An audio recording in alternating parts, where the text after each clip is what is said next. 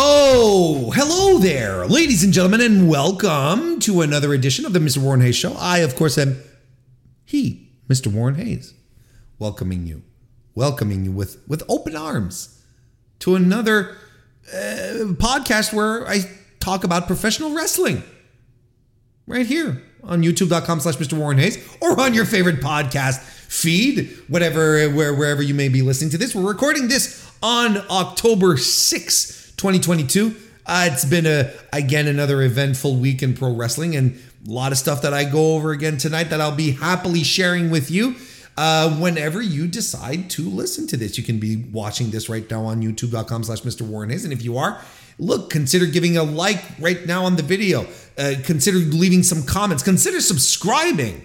That way you won't miss a thing. That'd be really, really awesome if you did that. And you can also become a member of the Mr. Warren Hayes Show channel. And when you do that on YouTube, of course, when you do that, you get access to my members only streams,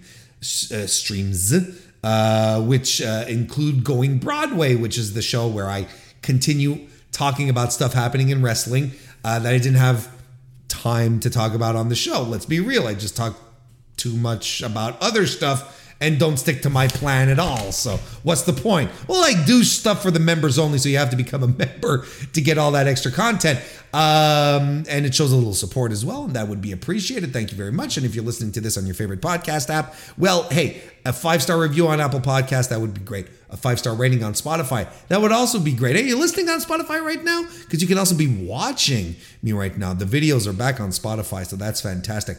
I appreciate any type of support you can show on that level would be extraordinary. You can also join the Mr. Warren Hayes Show Discord, where we continue talking about pro wrestling, all the time.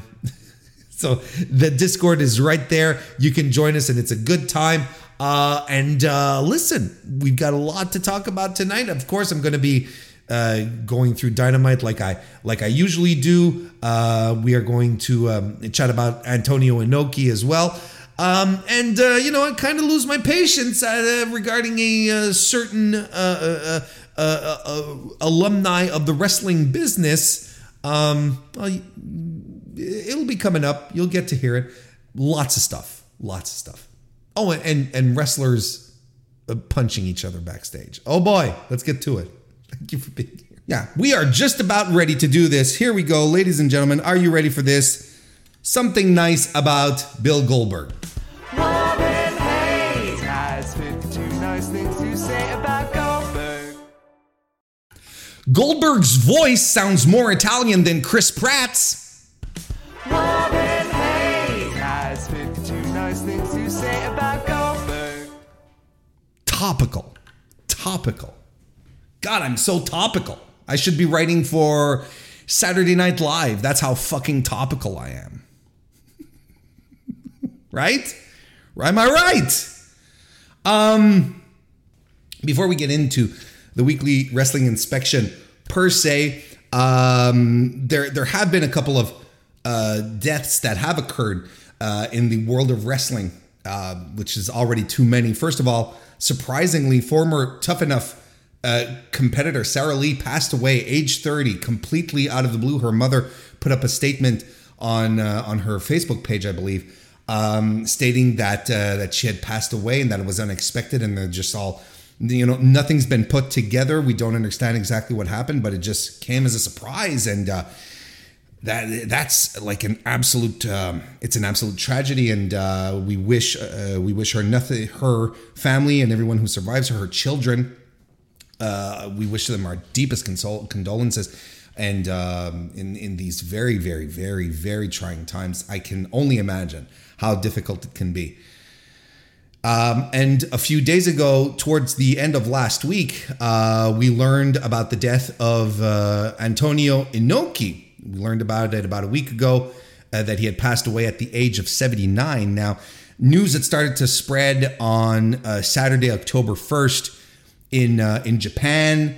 Friday evening for us. His health had been a concern for a while, and it took its toll on this legendary figure of professional wrestling. He was born in 1943, born Kanji Inoki in Yokohama. He got into wrestling after being discovered by Ricky Dozan in Brazil. Inoki had been working there at a vegetable stand that was owned by his family.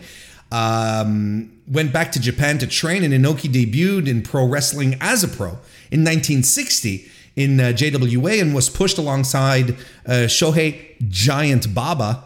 And both of those guys were singled out, were picked out by Rikidozan to continue on his legacy and the legacy of Japanese pro wrestling.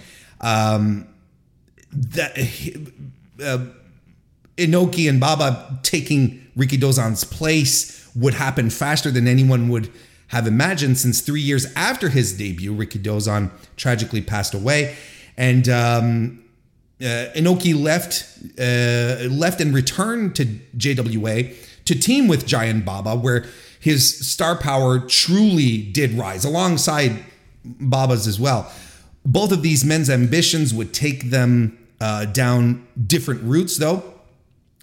Giant Baba left JWA in 1971 to form All Japan Pro Wrestling, and Inoki in 72 to found New Japan Pro Wrestling. Inoki would even have New Japan join the NWA in 1976. The guy in and about himself is an icon in wrestling, and many would argue that promoting himself was his biggest strength. John Pollock of Pro Wrestling wrote it probably in the best here, quote, "Inoki's greatest marketing concept was himself, projecting on an image of legitimacy and booking other mainstays of combat sports to come into New Japan as a pseudo proving ground where Inoki could prevail and sell to his audience that he was the toughest fighter in the world." And this would be a trend that Inoki would develop for years. Early on, he would have defeated Olympic gold medalist Willem Ruska in 76, and eventually, of course, he would have his legendary fight with Muhammad Ali, where Inoki saw himself as legitimizing himself as an international athlete and a tough guy. And as bad as the match was, really, I mean, there's a lot of legend, a lot of romanticizing around the Ali match, but it's bad. And despite the fact that Ali, got hurt in the match, this was a huge deal for that completely internationally, to the point that many members of the NWA, this is how big it was. Many members of the NWA carried the event in closed circuit, broadcasting the fight in stadiums, in arenas, more to an audience which would be accompanied by an undercard. Like Vince McMahon Sr., he ran Shea Stadium on this event, which also featured Bruno Sammartino versus Stan Hansen. The AWA ran Chicago Stadium. Georgia Championship Wrestling ran the Omni. World Class ran the Sportatorium. Like, it was such a big deal that everyone in the NWA was even able to make some money off of it. But it said it's only the WWF that ended up being able to turn a buck on this event. Inoki did end up getting some really good press off of it, while most of the boxing / sports press laughed off the event. New Japan would have high levels of success in the early 80s off of the backs of Inoki, Riki Chosu, Tatsumi Fujinami, and the first Tiger Mask, of course, Satoru Sayama. Again, John Pollock says, quote, "The IWGP Heavyweight Championship was created in June 1983 with Hulk Hogan becoming the inaugural champion after knocking out Inoki in the final of the IWGP League Final." Knocking him out of the tournament is what we're talking about. Inoki would defeat Hogan 1 year later by countout, because Hogan was WWF champion at the time and was not doing jobs even to someone the level of Inoki. Even back then, it didn't work for him, brother. After the belt was deactivated, the championship with the lineage that is attached to today's version that was created in 1987, with Inoki being the first holder of the title until vacating it in May 1988 due to injury. Later on, New Japan Pro Wrestling would become the world stage for the junior heavyweights, right? Spearheaded by Tiger Mask and a newcomer named Jushin Thunder Liger, which would introduce an entirely different style of wrestling that would draw in competitors from across the world and would shape how wrestling is executed even to this day. Inoki retired from active in-ring competition in 1998 in front of a sold-out Tokyo Dome that reportedly did a $7 million gate and sold $2.6 million in merch. He defeated former MMA pioneer Don Fry, who had recently transitioned into pro wrestling, in less than 5 minutes. There had been a tournament right throughout the card. Basically, Fry won his way to defeat Inoki, to fight Inoki and then lose in 5 minutes. After his retirement would begin a period in New Japan, which is typically referred to as Inokiism, where Inoki would create a stage to show off pro wrestlers as the toughest people on earth by having them fight actual MMA fighters in a work shoot match hybrid. As MMA was on the uptick, people were getting more and more excited about it. And, while the concept might have sounded exciting, it was actually quite dangerous, as, a lot of wrestlers aren't necessarily bred to go in and start shooting live rounds. And, look, there's a couple of examples of this, like a young upstart named Shinsuke Nakamura would get a broken eye socket in one of the matches. Keizuki Fujita would go on savage mode on Hiroshi Tanahashi. And perhaps most famously, Yuji Nagata, IWGP champion, gets pummeled into a knockout by Mirko Cro Cop. Not exactly the best look for your promotion when your top guy is being beat to hell like that. There's another example, and not just people getting. There's also examples of Inokiism being a little askew, a little weird. Not just because wrestlers were getting the shit kicked out of them, but there were also strange booking decisions on top of that. Tadao Yasuda, who was a lower card wrestler in the 1990s, went to MMA, managed to pick up a couple of wins. Inoki goes, hey, look at this kid. Look at this guy. Straps a rocket to him, pushes him, makes him IWGP champion, and it ends up being a reign that was absolutely not well received at all. And you even have Kensuke Sasuke, who dropped out of a pancrase fight against Minoru Suzuki in 2002. So Inoki was like, hey, I'm going to send one of my guys over to fight this Minoru Suzuki character in this pancrase environment. I'll send Jushin Thunder Liger as a replacement. Jushin Thunder Liger, the innovator of the junior heavyweight style. Not necessarily, adept in specific mixed martial arts or just martial arts period. You look at Liger and you're like, is this guy a shoot fighter? Of course, like Suzuki choked him out like in 2 minutes. It's ridiculous.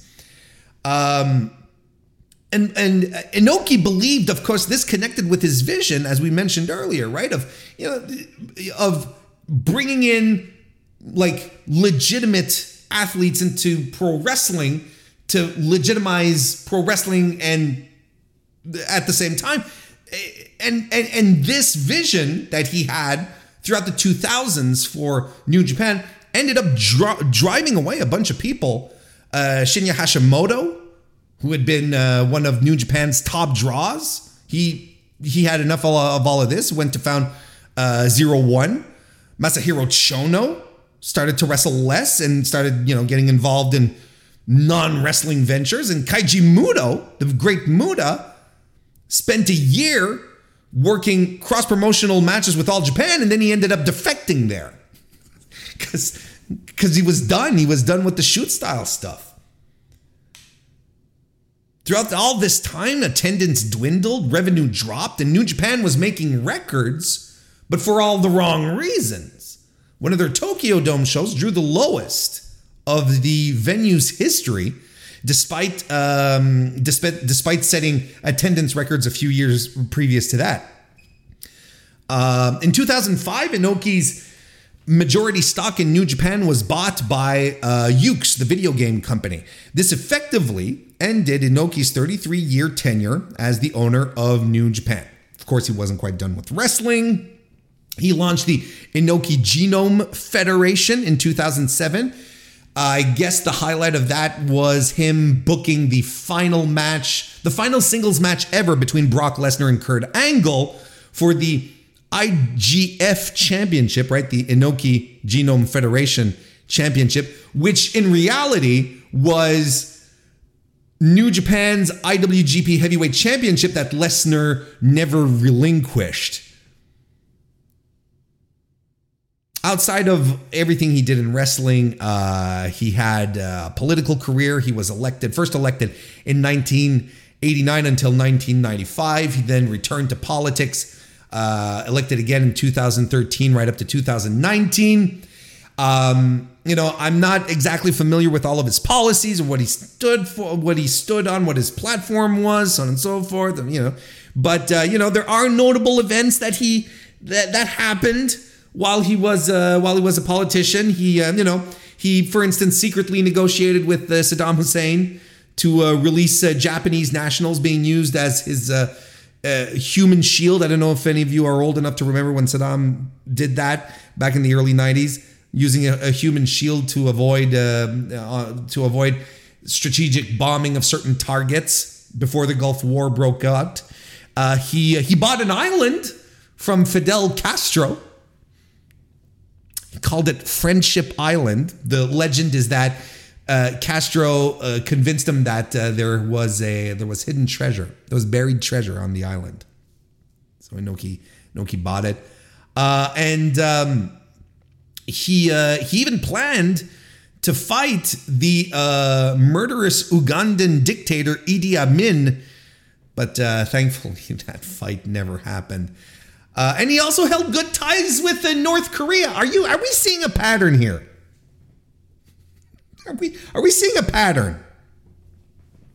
Something that wasn't really known was revealed more recently, like just a few years ago, but we didn't know all of this. He secretly converted to Islam and changed his name to Muhammad Hussein Inoki officially. Overall, look, Inoki's legacy in wrestling, not just Puro, is undeniable. From helping the business grow and put on a showcase of sports-based presentation, a lot of what's being done in North America today was being done in Japan athletically in the 80s and 90s.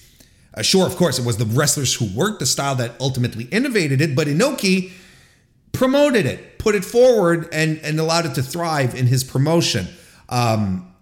He did put New Japan through some of its darkest years at the same time. Few years in the 2000s where people were convinced that the company would not survive, but which really does kind of make his legacy a bit of a mixed bag. But nonetheless, and even to this day, New Japan is a place where wrestlers would go to create legitimacy for their careers. And it's been instrumental in the development of many North American success stories. A lot of people that we enjoy watching today have had a career path that has taken them through New Japan. Of course, like I said, Inoki's stubbornness and desire to mold wrestling into his view during the aughts did do damage. But his legacy is one that will be difficult to outdo and outshine. And Antonio Inoki was truly larger than life. Passed away, 79 years old. Condolences to his surviving family members. A true giant of pro wrestling. That is unfortunately no longer with us. Let's get right into the weekly wrestling inspection.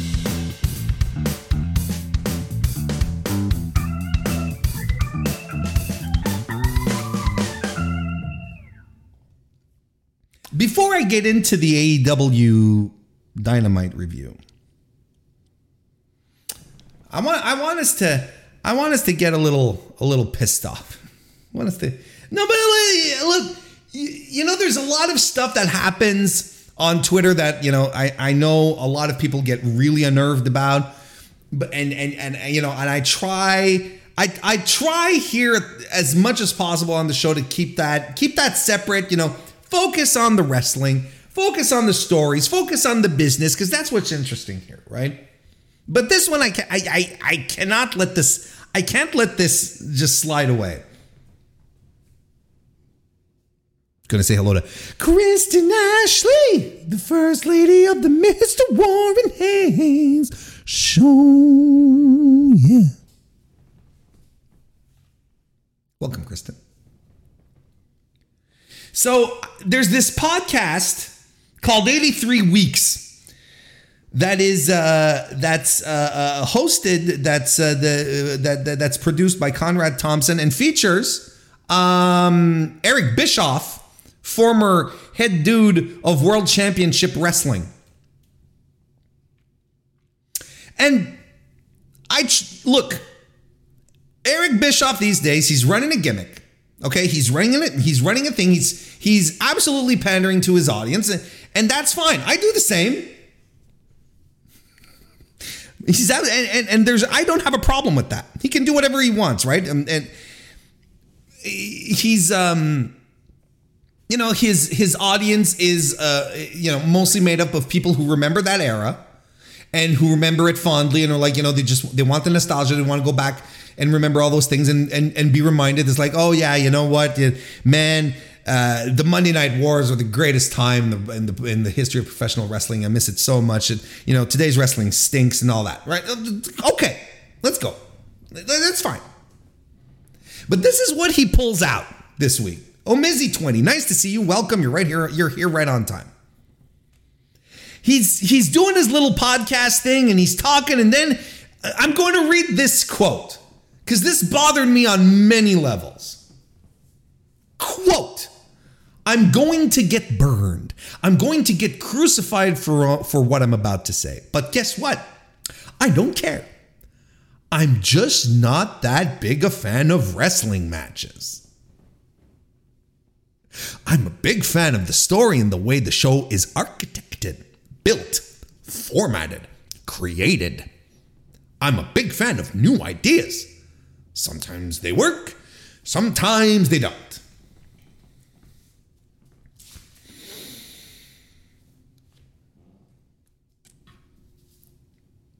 Now,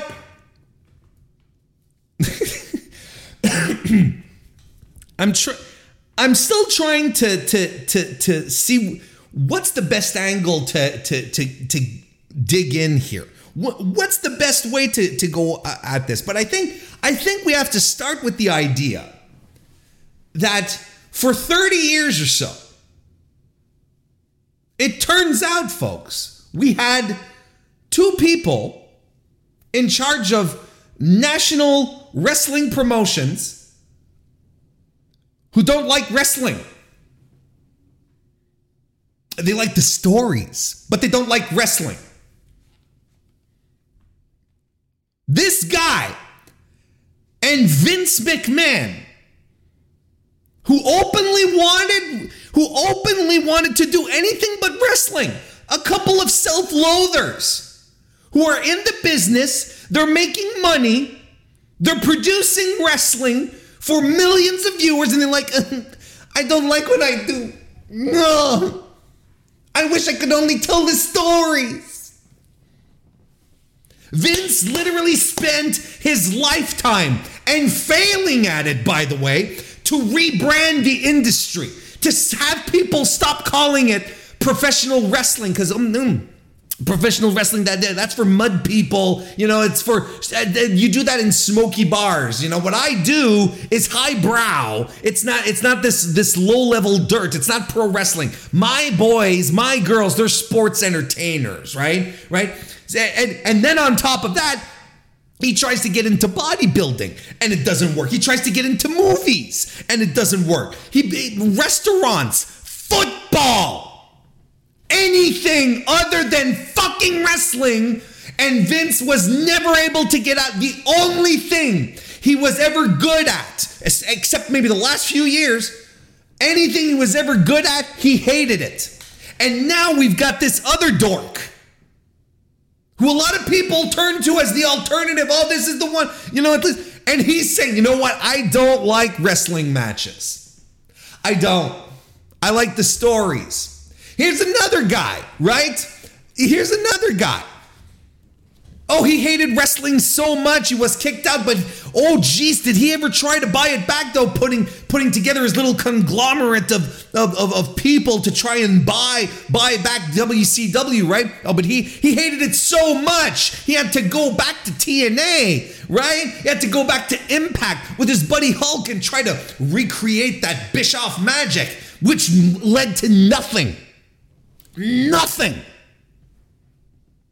He hates wrestling so much, loves the story, so he starts up his a production company with Jason Hervey, his good buddy Jason Hervey, right, whose claim to fame is being Fred Savage's older brother that showed up for 2 scenes on an episode of what was it called?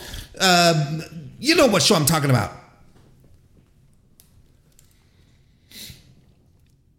These were the people who were in charge of wrestling. These are the people who were putting wrestling on our TV week after week after week. And then you wonder how wrestling got so bad. You wonder why WWE, biggest promotion in the world, has been bleeding viewership for the past decade. Why wrestling fans are turned off by the product on TV. Because look at what's in charge. 2 people who were like, I couldn't care less about wrestling matches. I want to tell stories. We got to tell stories. We want to tell stories. The stories are so important. And then I see stuff. I see stuff in response to this. People that, I kind of like. And they're saying, you know what? The in-ring these days, the in-ring is so good these days, matches don't captivate me anymore. This is stuff that I have seen people respond to Eric. You're right, Eric. The wrestling is too good these days. I need more. I need me a rabbit, a white rabbit to run after. I need dudes with kiss cams. I need stalker angles. Because the wrestling's too good. It's not enough for me.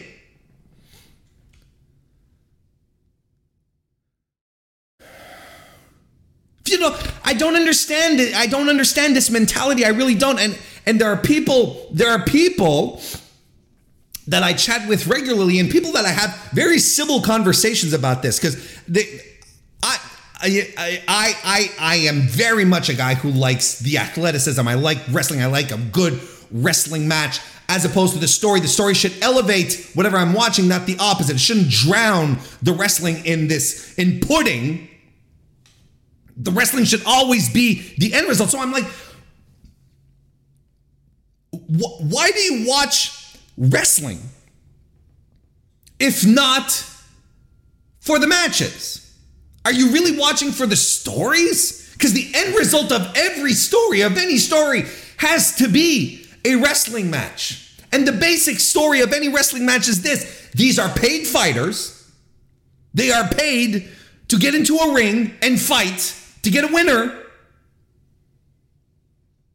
so that the winner makes more money than the loser, and then the winner, goes up in the rankings and eventually gets a title shot. That's the basic story. Everything else is gravy. I'm not saying stories don't have their place in pro wrestling. A good story will make me care about a match much more than it already should. And that's normal. MJF CM Punk is an excellent example of that. Well done, well executed. Cuck angles, maybe not as much. Kind of distracts from what the end product really should be. And I don't understand, characters and stories, I think this is Garrett Kidney on Twitter that mentioned this. Characters and stories exist to make people care about the wrestling matches. They are not separate side ideas where both things exist in silos.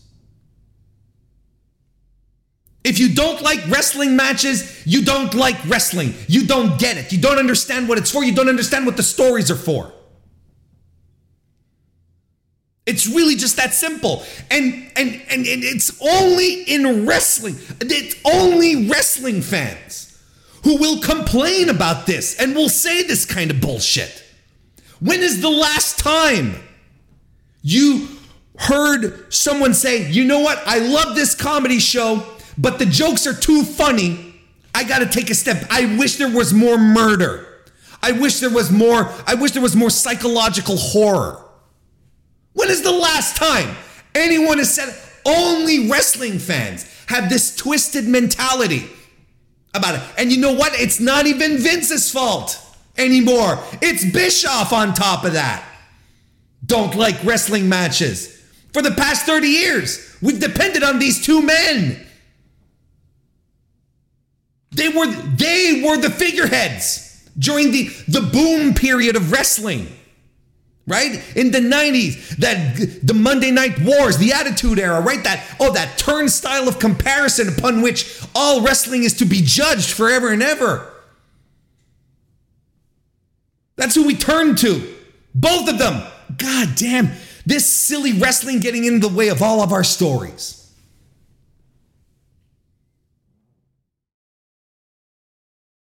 It pisses me off. And I don't know how much of a bit it is. I don't. I really don't. But Bischoff still has influence. He still is considered, and he still has reach because people see what he did in the past. You know, those 83 weeks of success. Disregarding everything else he tried to do that just completely fell apart and crumbled around him. I think it's hilarious that in 2022, Eric Bischoff has successfully rebranded himself as a successful businessman, as a successful media type, when he has not been able to replicate any level of success that he got in the mid-90s, when he power played his way into getting WCW and bringing in WWF's biggest stars. He has not been able to replicate it. And I am convinced at this point that the only reason why he takes so many shots at AEW and exposes himself week after week by trying to tear down the product is because he's pissed off that Tony Khan is able to run a successful national wrestling promotion outside of WWE, and he was never able to do it after WCW, after he was removed. I respect the grift tremendously, but I also expect, look, I've said, I do believe that listeners, viewers of the Mr. Warren Hayes Show are a cut above. I really do. So I don't expect you to fall into these trappings and be like, look, Eric is probably right. He's most likely not. And his jealousy is transparent, it's petty, and it's still fascinating. Honestly, it is so fascinating to me.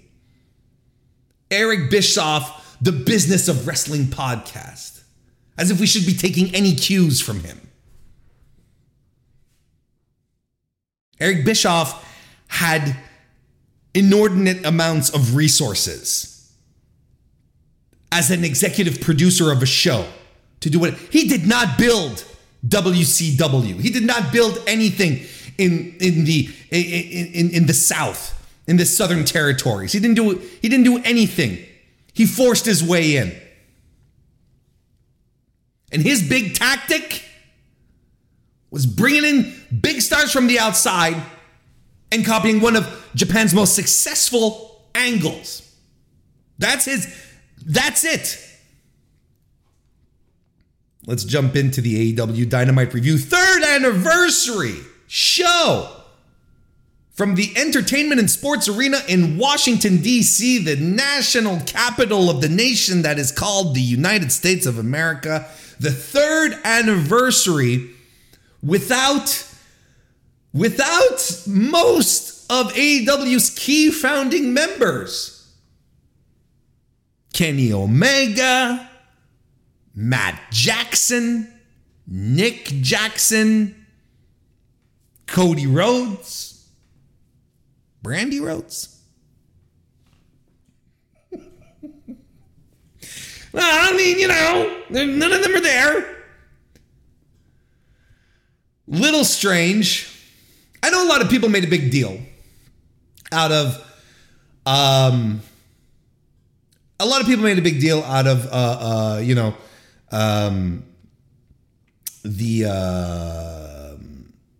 the fact that they didn't even mention CM Punk. They didn't even mention Omega. So, look, if there's legal wranglings going on, you don't fuck with that shit. You really don't.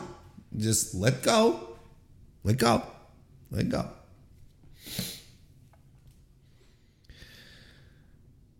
Should we talk about Andrade then? Should we just get it out of the way? Should we just do it and that'll be done? Because I think that's the best way to go about it, chat. Right? I really think that's the best way to go about it because it's the it's the elephant in the room. It's the umbrella. I don't know what you call it, but this is what you have to do. On Wrestling Observer Radio this week, and I'm reading this article off of the Figure 4 Online. Josh Nason wrote this. On Wrestling Observer Radio, Dave Meltzer and Brian Alvarez discussed everything they heard in the wake of Guevara and Andrade's backstage skirmish Wednesday that resulted in the latter being sent home. Latter meaning the last person mentioned, ergo Andrade El Idolo. Following their back and forth on Twitter this week after an Andrade interview where he said had an issue with Guevara, Meltzer said both men were talked to Tuesday and were told no fighting or else both would be sent home. In Andrade's case, he was told he would not be fired if he got into a fight. Both agreed and said there would be no issues. Meltzer said he got 5 different accounts of what happened, 3 of which were identical, with the 4th being pretty close to the other 3. This is where I'd love to hear the 5th account. Right? Where the 5th account is like, well, listen, David's Penelope Ford, she got on her knees behind Andrade, and Keep Sabian came up forward and started talking to him close, and then he tripped over, Andrade tipped over Penelope Ford, and then Sammy Guevara came and went, I'd love to hear what the 5th version is. Anyway, the consistent story is that Guevara did not throw any punches or fight back even after Andrade punched him, possibly a sucker punch, according to what Meltzer and Alvarez have heard.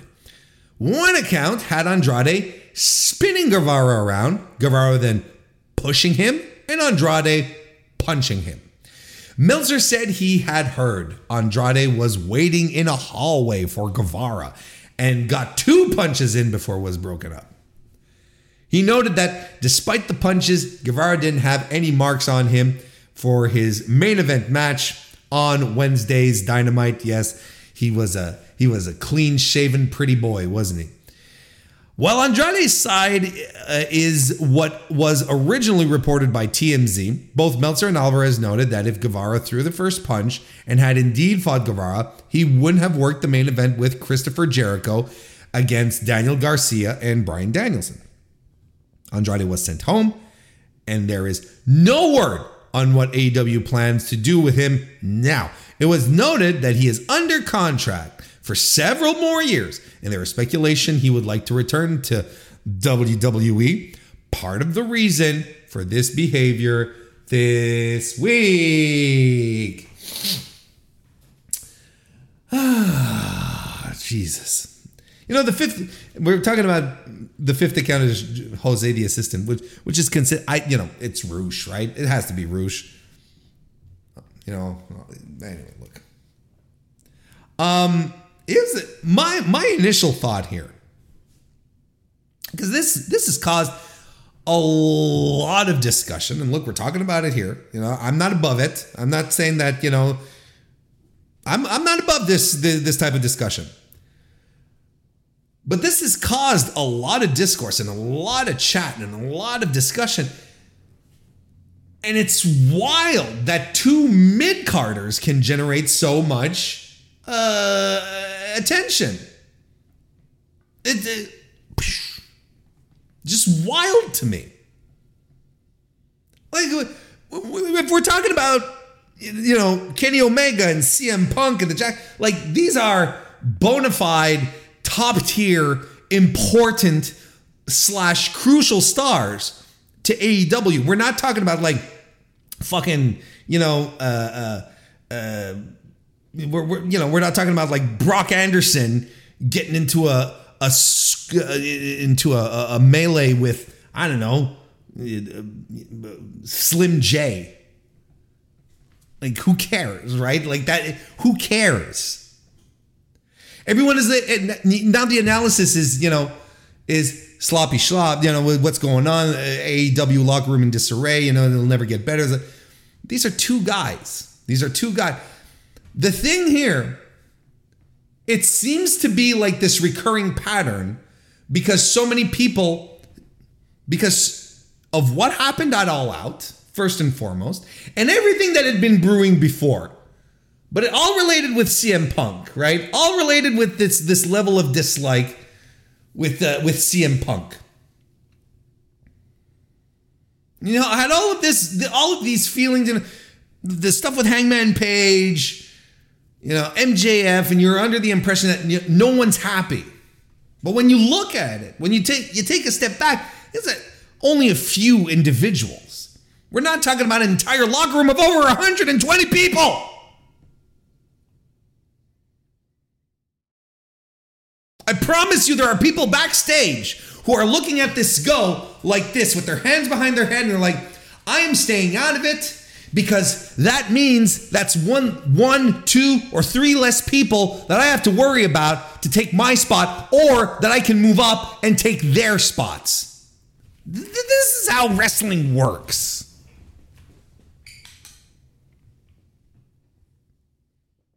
Everyone going around this, chaos. And yes, it's chaos. And it's great. So unprofessional. So, well, blame Andrade. Blame Andrade hitting the interview circuit and telling everyone that Sammy Guevara went backstage to cry about the fact that Andrade hit him too hard. Blame Sammy, who went on Twitter to subtweet about it, and then everything exploded from there. It's like, and you can't have it two ways either, because now, a lot of people are like, well, just let them go. They're independent contractors. Well, you can't have it two ways. You can't say, control your employees, Tony Khan, versus they're independent contractors. They should do whatever they want. They should be able to leave whenever they want. You can't have it both ways. This just speaks to a lack of professionalism from everyone involved. It's just as simple as that. It's really just as simple as that. Now, Andrade, I don't know when they talked on Tuesday, but I remember him tweeting out, See you on Wednesday, Sammy, LOL, or something like that. You know, basically underlying the idea that he was going to take a swing at him, or he was, you know, he was going to be looking for him kind of thing. This is all premeditated. And if Andrade wants to go back to WWE, let him go be Paul's problem. But it's funny. It's funny because I don't think that's what it is. Why would he have secured contracts for his pals if he was like, I'm sick of it here, I want to go? They just signed Roosh. The Bandito stuff is up in the air now. Like, we got a report that he was signed. It turns out, no. He also got an offer by WWE, and he's entertaining that. And so, you know, of course, Bandito at this point, he's like, well, if Andrade's fucking off, I don't want to stay around here, you know, kind of thing. You know, whatever the reason, let the man go. Let the man go. Because I dare anyone to tell me how much of a game changer Andrade El Idolo is going to be if he goes back to WWE. What they had him, didn't do shit with him, and he was pissed off. So what did he do? He fucked off to AEW. And he was there. He didn't quite exactly tear the house down. What is he going to do? Honestly, what kind of needle mover can Andrade El Idolo be for WWE? I really want everyone to think about that. We're not talking about MJF. We're not talking about Omega, the Bucks, Hangman Page, Mox, Chris Jericho, Britt Baker. We're talking about Andrade, perennial mid-carder Andrade. Let him go. Let him go because he's not worth this hassle. I can't imagine anyone sitting around going, everyone in the in talent relations or whatever the hell they call it in AEW, going, Andrade, it sucked to lose him. Why would it suck to lose him? There's an embarrassment of riches of talent in AEW that you barely get to see in a month. You barely get to see the entire roster within a month. Let him go. And my stance is the same with WWE. A talent wants out, let him go. Mustafa Ali wanted to go, they should have released him. They should have let him go. Why would you keep disgruntled staff working for you? I don't understand that. I never did. We won't be entertaining any releases. We won't be releasing anyone. That's on you, pal. And I think it stinks. Because whatever you think about Andrade at this point and what he's done, there's no reason for Tony to send him home and tell him, sit down, sit the rest of your contract out. Pull a Neville on him. Because the guy, this is the thing, right? It's like pro wrestlers have a shelf life. They honestly do. Even though they have longer careers than they had even 20, 30 years ago, they all have a shelf life. And they all want to get the maximum of what they want out of the period that is allotted to them. That's why they wrangle for spots. That's why they're protective of what they have. That's why they want more. That's why pro wrestlers are never happy. And I mean that lovingly. It's not a critique. I'm not bitching. That's how it is. Wrestlers are never happy because they know their time is short. They got to do the best with what they have.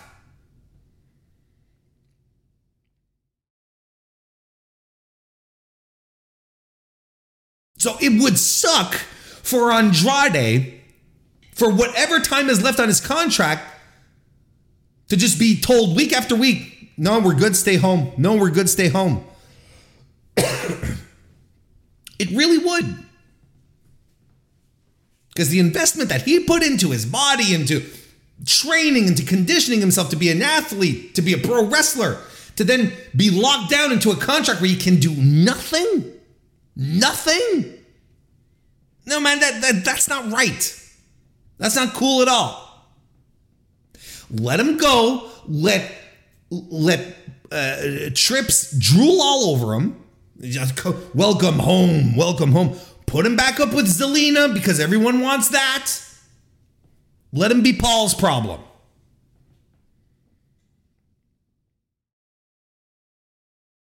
Let Paul figure it out with the rest of the people that he's bringing back, with the NXT call-ups that he's doing, and with Cody looming on the horizon, ready to come back.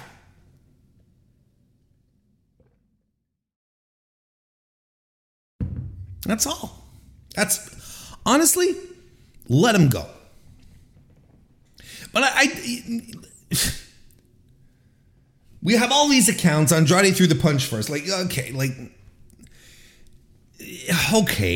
maybe I can also understand the ego of a boss.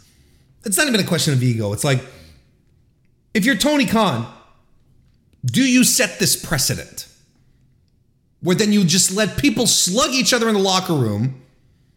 You know, anyone who wants to leave the company, it's like, I want to get fired. Just walk up to someone and go, pong, sucker punch them. Oh, yes, I hate it here. Take me away. Send me oof. Put me in the books and ship me to Connecticut. You know, it's like, that's a dangerous precedent at the same time. So, you know, like, I get these very intricate situations that Tony has to deal with as well. You know, it's like, I do have to ask, and I've asked it a couple of times on Twitter, and I'm going to ask it here, and it's going to be a rhetorical question. I don't have the answer, but I do have to ask, why is Sammy always involved, though? Is it a situation where it's like, you know, is it just a situation where Sammy's a hothead and you want to get into trouble or whatnot? And it's like, okay, well, I'll say the wrong thing to Sammy because Sammy's going to get pissed off or whatever. I don't know. People seem to forget, Sammy pulled that's not going to work for me, brother, last year with Impact. Was it last year or the year before? It's supposed to go to Impact. Probably supposed to have a program with Ace Austin, which would have ruled. And somehow it turned into a,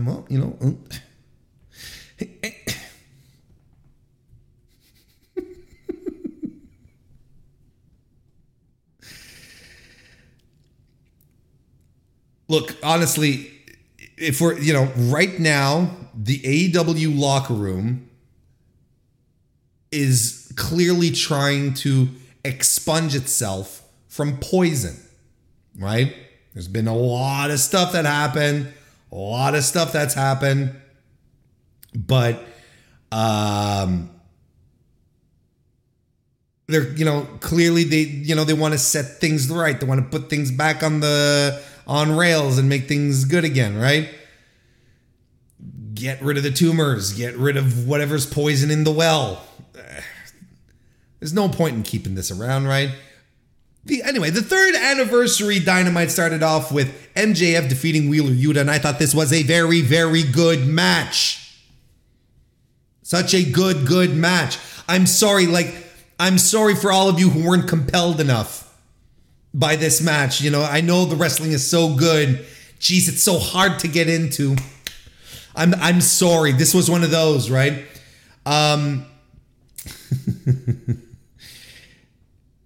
And this is where Eric Bischoff is full of shit. Hang on a second. We're just going to make a slight turn, not a hard right, more like a little 45-degree turn here. This is how you know he's full of shit, because he tweets out last night, as Dynamite is going, oh, great match, wish I know why was happening. Motherfucker, they've been doing angles for this for the past 3 weeks. Fucking exposed yourself. It's just or you're just you're being willingly an idiot. Because you're like, what, you mad? What, you mad? I don't understand. Isn't this the weirdest shit? This ploy, this vision where it's like, I'm going to get people mad, and that's how I'm going to build my career. That's how I'm going to create something. This is how I'm going to get some kind of staying power. This is how I'm going to build my audience, by getting people mad at me. This is so fucking weird. Oh, the haters give me my strength, my energy. And it's like, I could never do that. I could never thrive in that type of situation. And it just boggles everything I have ever understood about building an audience, about creating an audience, customers. Why would you piss off potential customers? Why would you make them mad? No, it's very important to stunt your growth, because the haters, oh yeah, the haters. The haters don't buy your fucking merch, you moron, anyway. What were we talking about? So yeah, this was a very good match. This was a very good match. And especially the second half. I really dug the second half of this match. When MJF's precision heat building that he had started from the get-go of this match paid off for Yuta when Yuta did his babyface comeback. I thought it was gigantic. MJF in this match hits a powerbomb on the knee, which, fantastic. You really don't see that a lot, and that was fantastic. The guys reversing it out of pile drivers like their Kazuchika Okada. Springboard avalanche hurricane run by Utes. He does a dive to the floor. Throughout the match, Yuta's trying to do a top rope splash, right? But MJF is constantly just rolling out of reach, right? Well, he does it one time in the match. He thinks he's out of reach. He looks out of reach. He flips off Yuta, but Yuta jumps, nonetheless, lands it. Fantastic moment. Salt of the Earth gets the win. Look, I know everyone says MJF is a great heel because he's so great on the mic and he's such a character and so on and so forth. But what really, really puts him over the top, what really does make him the best heel operating right now in North America, sorry, Seth Rollins, is everything that he does in a match to collect heat. Everything that he does is for the specific purpose of making that babyface comeback look credible, exciting, good. So that even when he wins, you're like, God damn, Yuta almost had this. He is a brilliant heel.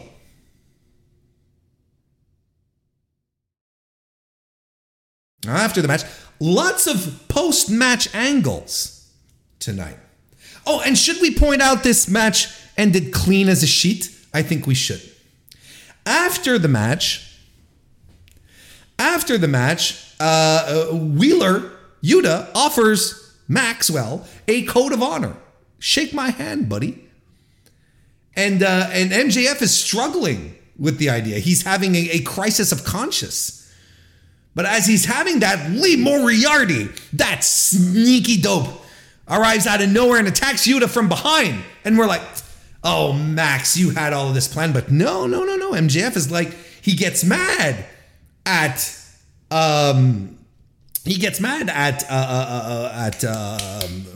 Lee. Jesus. The name's right there, Warren. You have it in your notes, you motherfucker.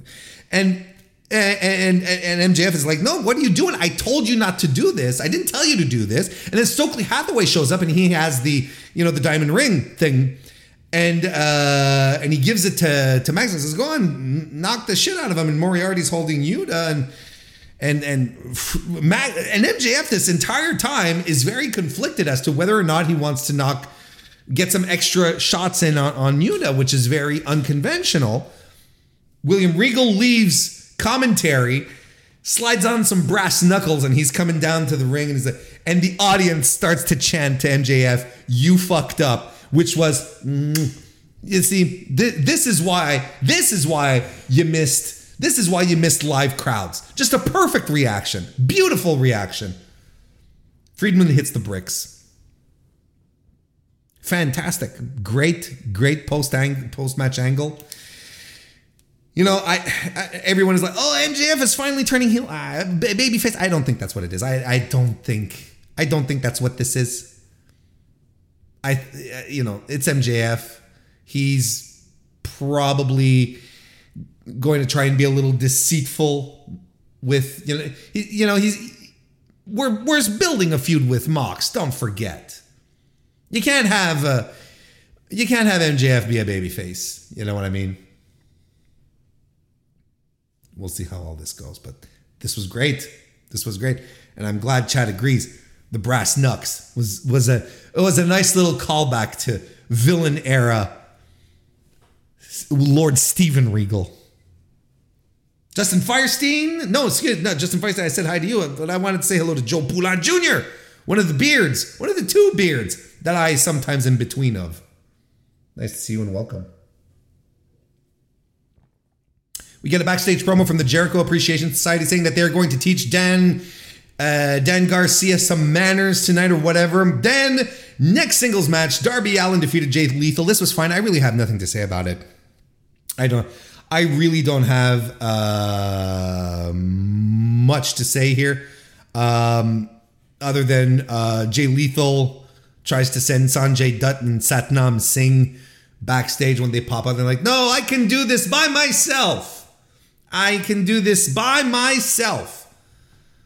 But Darby Allin locks in the Last Supper for the win, and Jay Lethal is mad at... He shakes Darby Allin's hand after the match. See, more stuff after the match. Clean as a whistle. Another clean as a whistle match. Look at this.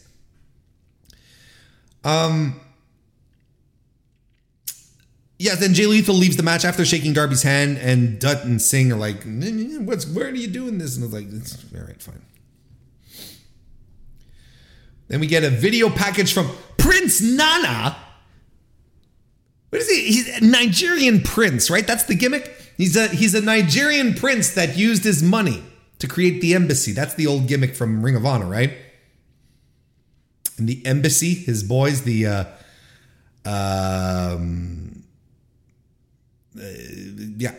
all there. Lead into this next match here. AEW TNT title match where Wardlow successfully retained the title by defeating Brian Cage. This was my kind of big man match. Big strikes from both guys. Cage and just wild shit from two huge... And I will stand up for Brian Cage till the end of time when people are like, "Nah, I didn't know he was that good. He's just a big guy. He doesn't do much." Brian Cage, especially seeing this guy live, I will always remember, and it's so silly. Listen, Brian Cage doing a Tope con Hilo. You see it on TV all the time. You're like, that's cool, right? But when you see Brian Cage do a Tope con Hilo live, I'm at Warrior Wrestling, last year, and I'm sitting there, and I've seen Brian Cage do the move dozens of times, but he does it live. The guy is too large to be doing that. He's too huge. He does it too fast. He does it too well. I stood up off of my seat and I popped. For a Tope con Hilo that I see every week on TV, but seeing it live, I'm like, this guy, that's ridiculous. He shouldn't be doing that. It's awesome. He reverses a powerbomb attempt into a sit-out Alabama slam. And here's another thing about Brian Cage. Sons of bitches. Here's another thing about him. He's always pulling out shit where you're like, holy fuck, I've never seen that before.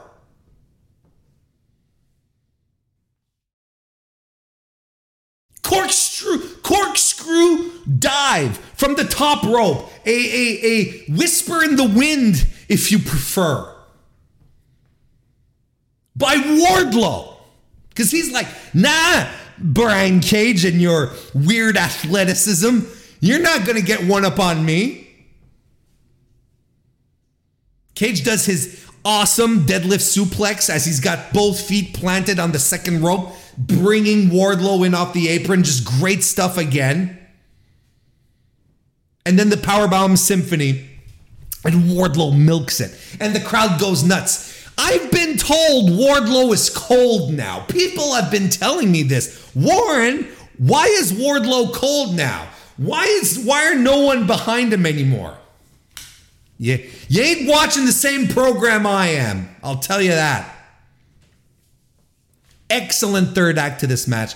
Loved this match. Great big guy fight. That clean as a whistle. 3 matches in a row. Clean finishes. But after the match, the Embassy hit the ring. The Gates of Agony, especially particularly in this case, because Brian Cage is already there. They attack Wardlow. Samoa Joe joins in to try and fight them off. And then finally, FTR come out to a huge reaction. And again, this is weird because I've been being told, Warren, FTR, they don't feel hot anymore.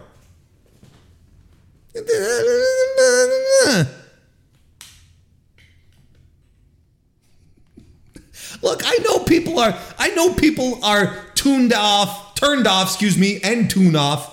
Therefore, the bit that FTR do is like, book us on TV, Tony Khan. You guys have 3 championships. What the fuck are you talking about?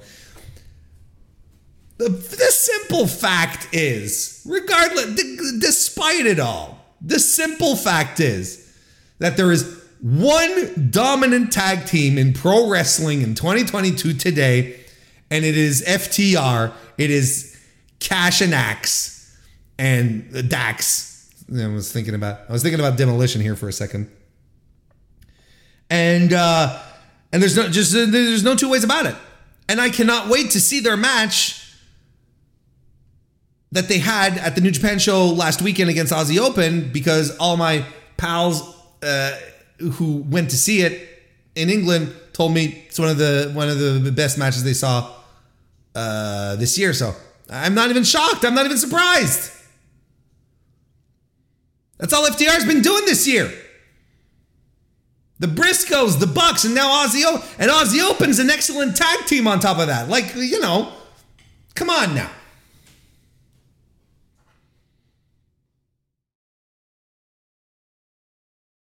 So they're setting up a lot of Ring of Honor stuff, right? And I have zero patience. Zero tolerance anymore. I don't even engage in this. Anyone who's annoyed with the Ring of Honor stuff, keep seeing him on TV, but there's no Dynamite, but there's no Ring of Honor TV. Why should I can't do that discourse anymore. It's dumb. It's dumb. Why is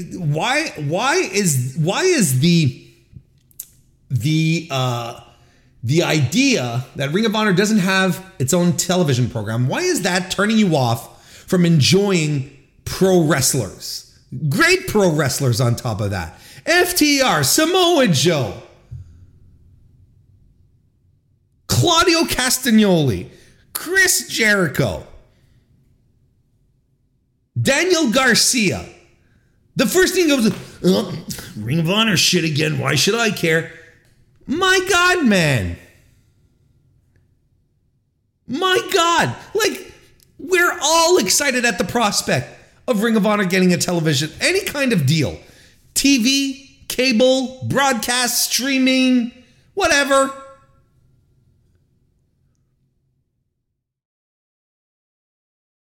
But is the fact that you're seeing Ring of Honor titles on a Dynamite show, is it that detrimental to your enjoyment? Is that ruining the experience so bad for you to the point where you're like, if they don't have a show, I don't care?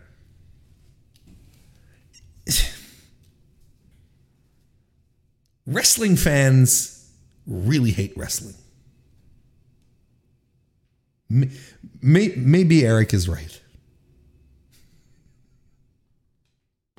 We get a backstage promo from Britt Baker telling us AEW doctors have not cleared Saraya and she won't be wrestling, so she should be sent off in bubble wrap. Now, this is how you know you're a good heel and how people are able to still get worked, because the explosion of commentary that created online, on the line, on the internet, on the World Wide Web, on the information superhighway, is that, look, Britt just said Saraya is not going to wrestle. Ha ha ha.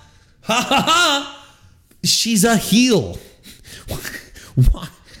She's in a feud with Saraya. She wants to get under her skin. Why would you believe Britt Baker in character telling you the AEW doctors have not cleared her? Why would you believe that? Why would you go, why would you do that? And then people are like, oh, Britt Baker said Saraya can't wrestle. What a waste. Why'd they bring her in? She's just going to be a figurehead. Derp. She can't wrestle.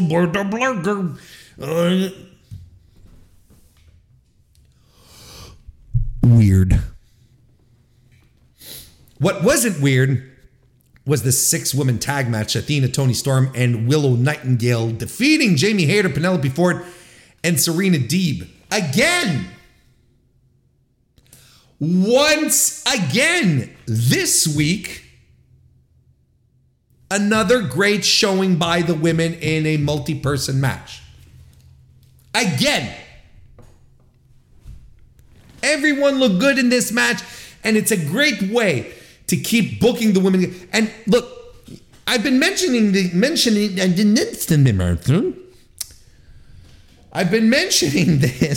over the past couple of weeks, right? We've been talking about this, how, I go and get some information on Cage Match, just to make sure I get the card in order and so on and so forth. And, I check out the match ratings that the inmates over at Cage Match give. And I've been telling you guys, right?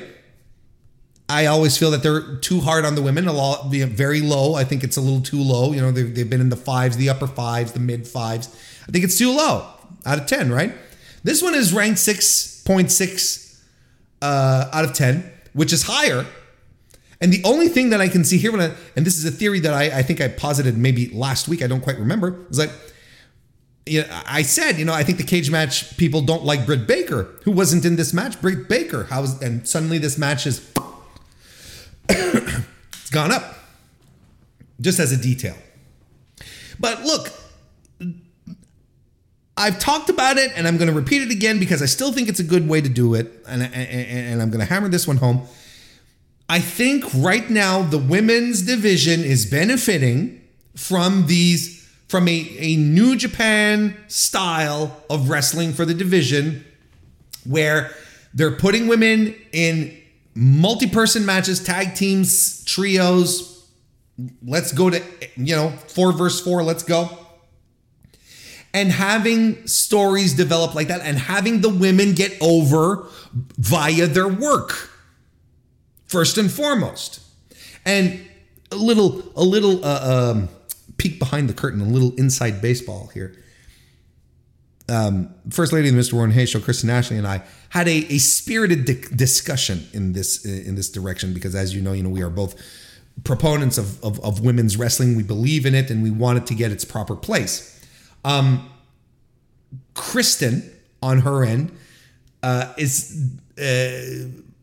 doesn't exactly like this approach. She, of course, and I myself would prefer more women's matches, creating clear singles feuds, right? Making the singles feuds very, very clear between these two women and pushing them that way, right? And giving them airtime, giving them mic time. Now, and I wholeheartedly agree with that. Now, what if that's not working for you? What if that approach is not paying dividends for your division, okay? And whichever way it's produced, whichever way it's produced in AEW, doing it that way is not working out. Why would you not try this? Why would you not try a more Road to approach, like the Road to shows for New Japan, where all the top actors are in these matches, they're getting themselves over for their work, and then you plant little seeds for stories through that you can grow into singles matches for your big shows. Because the one thing that's not working for the women in AEW is the mic work. None of these women, outside of Brittany Baker, got themselves over because of their mic work. Jamie Hayter is not over because she is a killer promo. It is because she has in-ring charisma and she's a great worker. Willow Nightingale is not getting an organic boost, an organic push right now because she is the woman's Eddie Kingston on the microphone. It is because she is fantastic in the ring and has in-ring charisma. Serena Deeb was the same thing in her whole entire program with Hikaru Shida. It was the same thing. And it was the same thing with Rio as well. All these women got over because of the work, not because of the mic skills. Now, I think, don't get me wrong. What I am not saying is, hey, just stuff 8 women into a match and we're good and we have all of the representation we need. I would love to see more women's matches. Don't get me wrong. That's a target. We want equity in this department. That's fine. But what I'm saying is, if your women have trouble getting themselves over because of the mic work, because you're in AEW, a place that is chock full of legendary mic workers, people who can deliver, where the promo bar is so fucking high. How can you expect anyone to reach those levels? Right? I think a different approach here is smart. And I have a feeling that TK is taking this approach. He's like, look, I've got women who are getting themselves over via their work. Just organically. And he's putting stuff together. He's throwing women together just to see what happens, as a booker should do, by the way. Toss a couple of people in a ring, see if anything connects. Oh, they got good chemistry. Oh, they're getting good reactions. Let's run this later. Let's run this in a couple of weeks. Let's build to a rematch. Let's do whatever.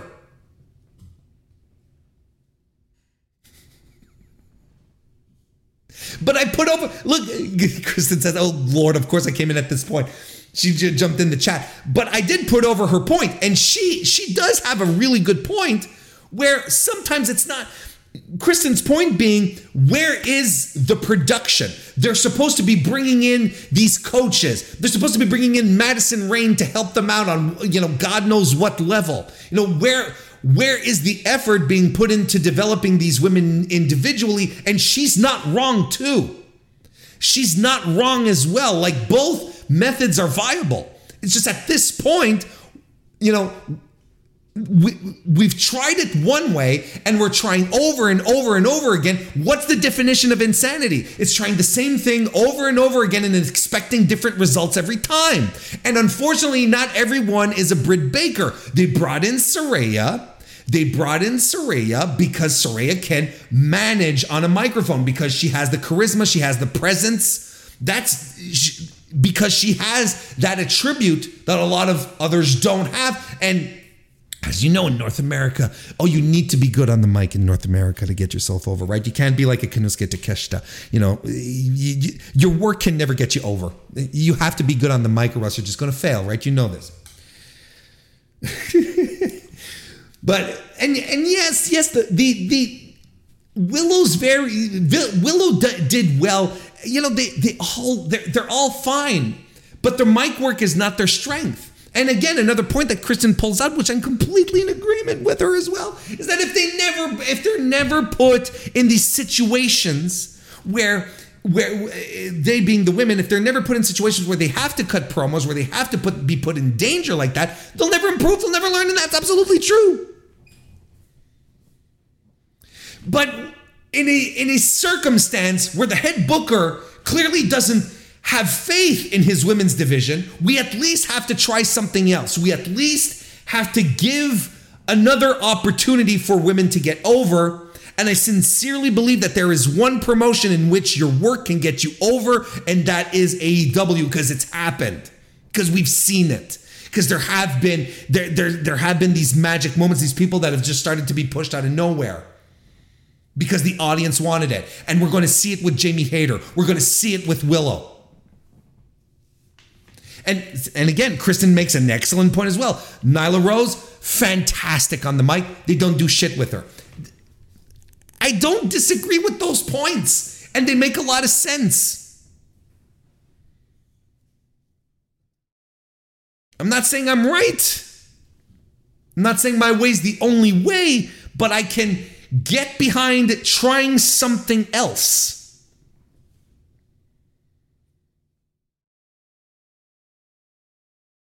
Let's talk about the match now. Penelope Ford in this match was great. Did you guys notice how great she was? Simple. Like she stuck to basics, and they were fantastic. And the only outlandish thing she did was the Matrix thing where she falls back to avoid and from that position hits a cutter. I'm like, holy shit. That ruled. Toni Storm just getting some great offense in, hitting all her spots, looking like a champ. Serena Deeb doing the technical stuff. Hey, that spot where she does the leg grapevine with the suplex and doing it in stereo with Jamie Hayter. Mwah, chef's kiss. Great stuff. Great reaction from the crowd.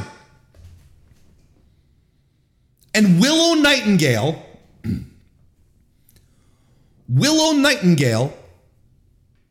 Dr. Bomb for the win. Out of nowhere. Give Willow the goddamn graphic, Tony. Stop this shit.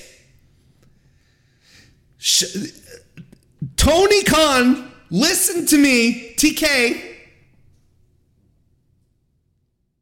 Paying attention? Good.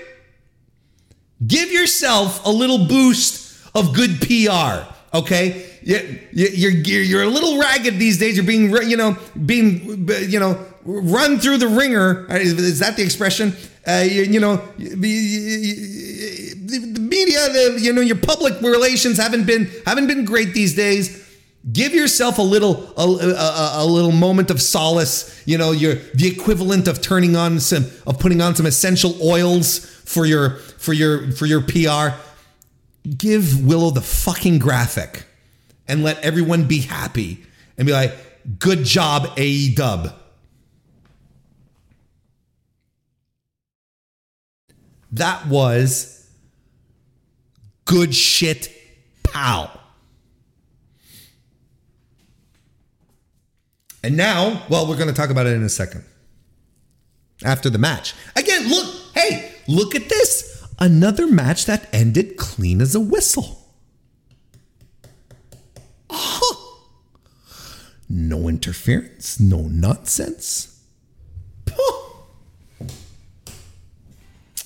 After the match, Britt Baker she's surrounded by all the baby faces and she's talking shit to Saraya, and then Saraya throws the first punch. She threw the first punch at Britt. Britt has the high ground on this one, and they brawl. Baker gets thrown out of the ring, and Rebel is alone in the ring, and Saraya kicks her in the head. So Saraya got a little physical. So much for the bubble wrap. So much for everyone buying into the top female heel in the company, telling us that the top babyface in the company is not going to be able to wrestle. Jesus Christ. Hello, Rumble Talk. Welcome. Damn to yourself. We get an interview pre-tape with Roosh and Jose, the assistant, and Private Party. They're giving Private Party shit, whatever. The Acclaimed hit the ring for an all-timer of a segment. I hope when I say that, that it has some weight. Because I think it's pretty clear. I've been clear that the whole scissoring thing, the angle with the ass boys, I was not a fan of it, right? I think we're all clear here, right? And you know, there's a lot of things about the Acclaimed gimmick that it doesn't work for me, but I can sit back, look at this, and appreciate how fucking amazing this is. And how everything that has been done with the Acclaimed up until this point has just been spot on perfect. And this was an all-timer of a segment. This is going to be one of those that when we're reviewing AEW in 10 years from now, this is going to be one of these segments from AEW that people are going to remember fondly because everything about it was perfect. The execution, the delivery from all three gentlemen in the Acclaimed. Yes, I'm adding Kip into that as well. Kip Ass is his, that's his Christian name. And just fantastic stuff. Right up to the beatdown. Look, and here's the thing. You get the podium. It's National Scissoring Day, which is fantastic. And they're having a lot of fun with the scissoring. What does scissoring mean? You know, it's a showing of friendship. You know, they're skirting all around, you know, what it actually means. And that's fine. We're all having a good time with it. And you'd expect Max Caster to be in the ring doing all the talking here, right? But Anthony Bowens leading this off with some top tier promo chops here. Holy shit. I was in awe. And again, look, you guys already know. I think Anthony Bowens has tremendous upside. I think he's great. I've been saying this for years at this point. But this was something that I was not expecting out of him, and he dominated that first portion.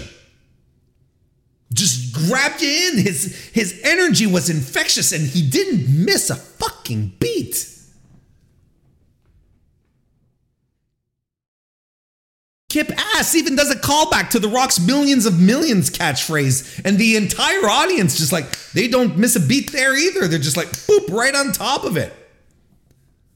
They have golden scissors, the scissors of the city, given to the Acclaim by the City Hall.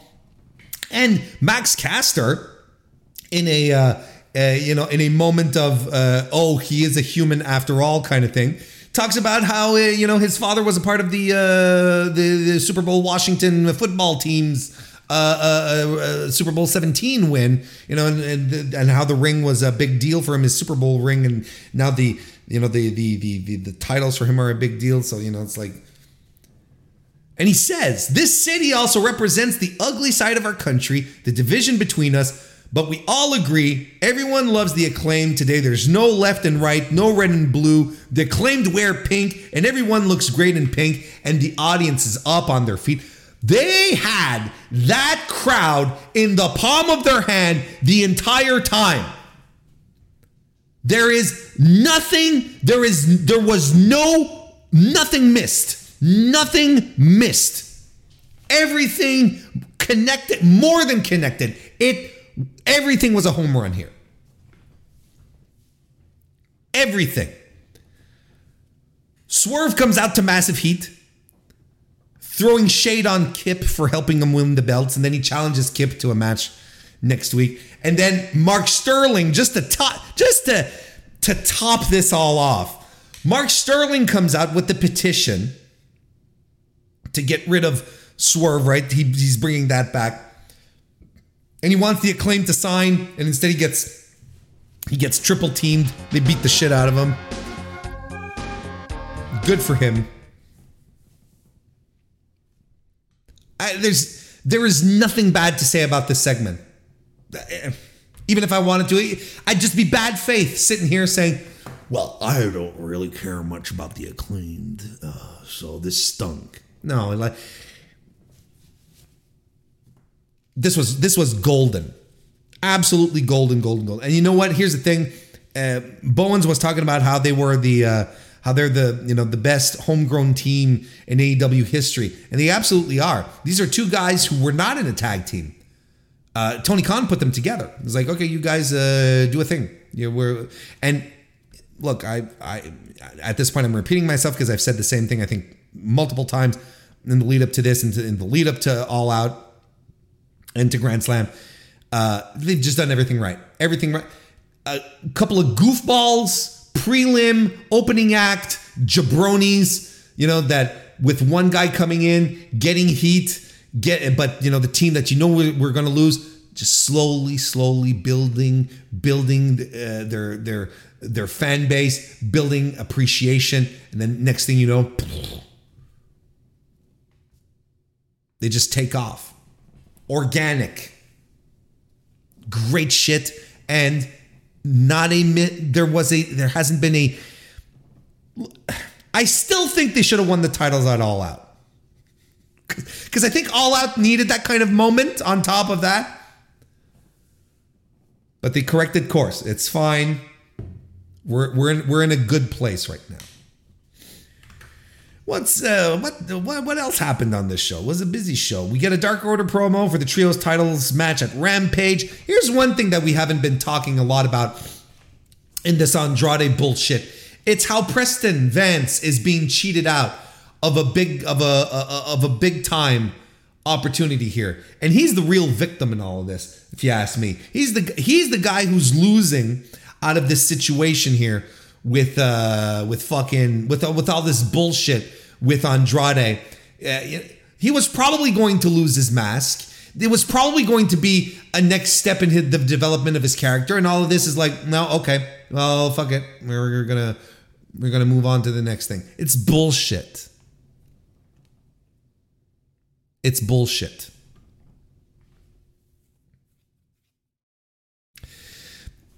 We get a promo with Madison Rayne and Sky Blue together. And then TJ run in, and they're going to have a match on Friday. And I never asked for more Madison Rayne on my television.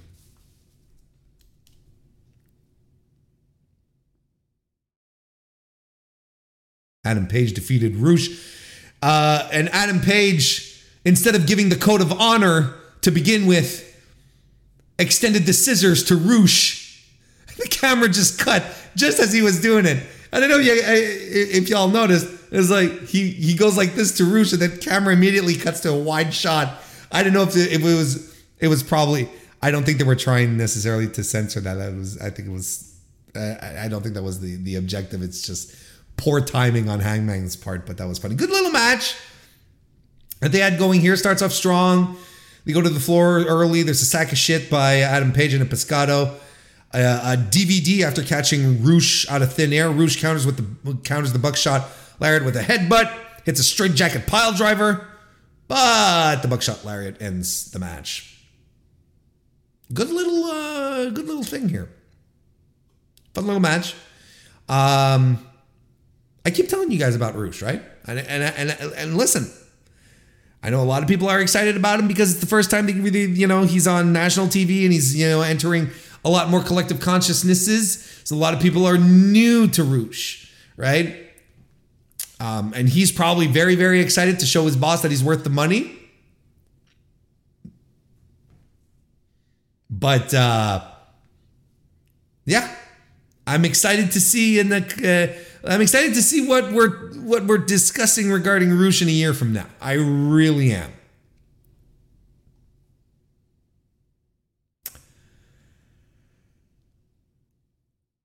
And look here, another match that ended cleanly. Another clean finish. Jeez Louise, what the hell's going on? After the match, though, Private Party are about to jump Adam Page. John Moxley comes out. He was in the audience. He comes out. You know, Moxley, here's the thing. He comes out without any music, you know, to sort of shove off, to get Private Party to hit the brick so that they don't jump Adam Page. But he doesn't come out to any music, and he comes out through the audience, right? A lot of people, that's why Jon Moxley doesn't get it. He's in no trouble backstage. He doesn't hang out in the locker room. He's at concessions. You know, he's having a slice. He's having Dippin' Dots. Anyway, he gets on the mic, squares up with Hangman, says about waiting for this for 3 years, watching and studying Page because he knew this was coming. And he says between the two of them, they've beaten up just about everyone there is in AEW except each other, and I like that. Hypes up their fight on October 18 in Cincinnati. He's about to hit out to hit the bricks, but Page tells him, he says, look, if you've been waiting this long, why don't we do this right now? Moxley comes back in, grabs the mic, gets right in Hangman's face and calls him a sweet kid. And like a lot of kids around here, he runs his mouth and gets himself in trouble. We're just going to let that one breathe for a second.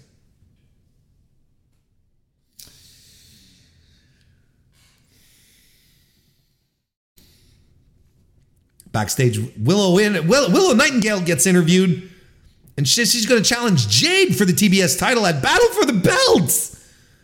Jade and the baddies show up. Jade says she's beat her twice already.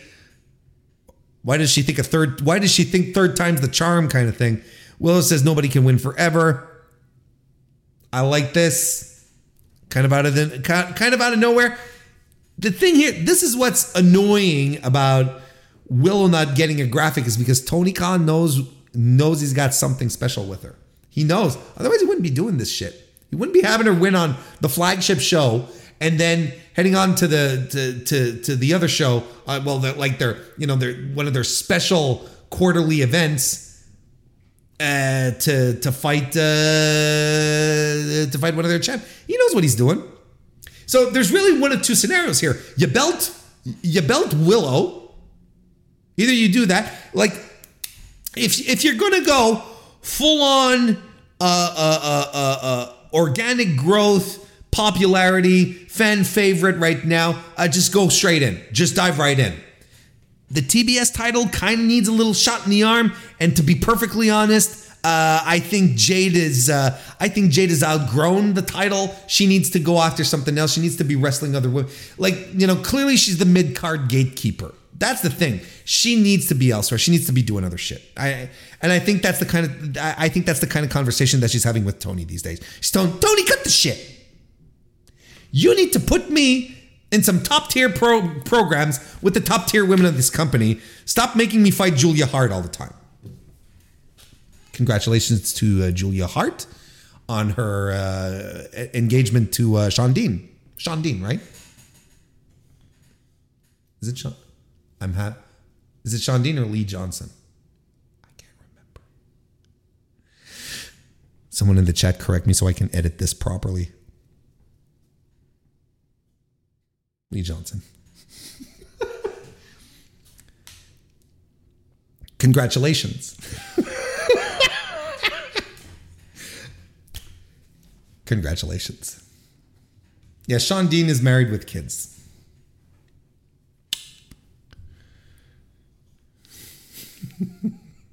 I literally blanked. Anyway, we'll see what happens. DJMC left us a super chat. Thank you very much. He says he saw Roosh pacing back and forth a lot backstage right before the show. Also, he was the only one not to sell all the way to the back. Why am I mod here? Yeah. I'm not surprised. I'm telling y'all, there's a grace period when it comes to Roosh. And a lot of y'all are really excited because he's a shiny new acquisition, and it's like, oh, this big old lucha dude who's really strong and really intense. You know, we got to give him everything, but Roosh comes with his own baggage. Just saying. I'm just saying. I don't know why I'm using that voice all of a sudden. My Scooby-Doo voice. It's like that's kind of my Scooby-Doo voice right there. Hey, shout out to Velma. Right? Shout out to Velma. Being they've pulled the trigger. She in canon is officially a lesbian. LGBTQ Velma. Something all of us have known for a very long time, but it's long-term storytelling. I was reading something interesting. Why am I talking about Scooby-Doo all of a sudden? I've always liked Scooby-Doo. Like, and as many of you know, I am very, very fucking old. So I am old enough to, actually have watched Saturday morning cartoons with first run Scooby-Doo cartoons on them. Scooby-Doo, Where Are You? And the Scooby-Doo Mysteries and so on and so forth. So I don't know. There's always been like a soft spot for Scooby-Doo for me. And I was reading an article recently about, the writers of Mystery Inc., which was a version of Scooby-Doo that's maybe at this point 10 years old, something like that. It was a bit of a revamp, a reboot, where they went a little goofier on stuff. And they had, in the show, they had Velma and Shaggy in a relationship. And while the producers of the show didn't want them to actually go out and and paint Velma as gay, they were like, well, look, we're going to make her relationship with Shaggy awkward, because the relationship that she had with Shaggy was very unfulfilling. They were like, well, and part of this is because she was still exploring, trying to figure out who she was. And now we're moving on to this new incarnation of Velma, where she's just full blown, no need to worry anymore. And I dig that. I'm good with that. I like that stuff. That's some long-term storytelling right there. I'm excited for WWE to have long-term storytelling now that they have a director. Wait, I'm jumping topics here. Luchasaurus squished Fuego del Sol. So that's a shame for Fuego. But after the match, Jungle Boy runs in, wallops Luchasaurus with a chair, cuts a promo on how he's going to break him. And Christian says, you're going to have a chance to break him at my hometown of Toronto, Ontario, Canada. Why was everyone from Canada last night, and especially Christian, calling it Toronto? No one in this country says Toronto. No one. No, only the CBC says there was something that happened in Toronto today. Everyone else just calls it Toronto. It's Toronto. You go to Toronto, Ontario. T.O. No one says Toronto. Although, there were heels, so. Get a video for the All Atlantic Championship match between Pac and Trent. That's going to be happening at Battle for the Belts. And we have the main event. Jericho Appreciation Society, made up of Chris Jericho and Sammy Guevara, defeating Bryan Danielson and Daniel Garcia. A lot of spite, a lot of tension in this match. I liked it. I enjoyed the main event. I thought it was a lot of fun. Dive in a missile dropkick by Danielson. Danielson catches Guevara out of thin air and butterfly suplexes him, which was pretty dope. Sammy hits a top rope Spanish fly. He gets into a hockey fight with Garcia. Sharpshooter by Garcia on Chris Jericho. The Lion Salt is countered as well by lifting knees. Daniel Garcia avoids the GTH and hits a pile driver. Jericho puts Bryan Danielson through a table. Garcia then locks the sharpshooter in again on Garcia, but Chris Jericho clocks him with the belt without referee Aubrey seeing it. Well, listen, can we talk about a little bit how Aubrey, I find, has been slipping? Paul Turner, he's top tier ref in AEW. I always felt Aubrey was, close second, right behind him. And you know, your fucking rock bottom, you know, Rick Knox. I feel Aubrey slipping towards Rick Knoxville more and more. She's not as she should be embarrassed that she missed that belt shot. She really should.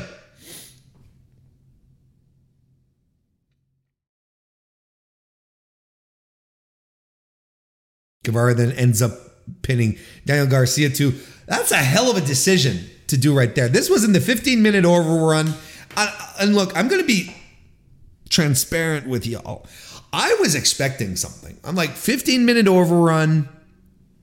We haven't heard much about, you know, it just so happened a couple of weeks ago that it was leaked that, you know, the Elite hadn't heard from AEW in regards to their suspension. I'm like, well, this is very suspicious. You know, I had the bullshit meter going. And I was like, wait a second. What if the Elite show up at the end? But no dice. I thought the match was fine. I thought the finish was strange. I thought the visual of, you know, everyone hoisting Sammy Guevara up on their shoulders, you know, like some sort of reverse Lex Luger type of situation is weird to me. I thought it finished on a very, very strange finish. I understand why they did it. Don't get me wrong. I get it. I understand. I know pro wrestling. I still don't think it was the right call.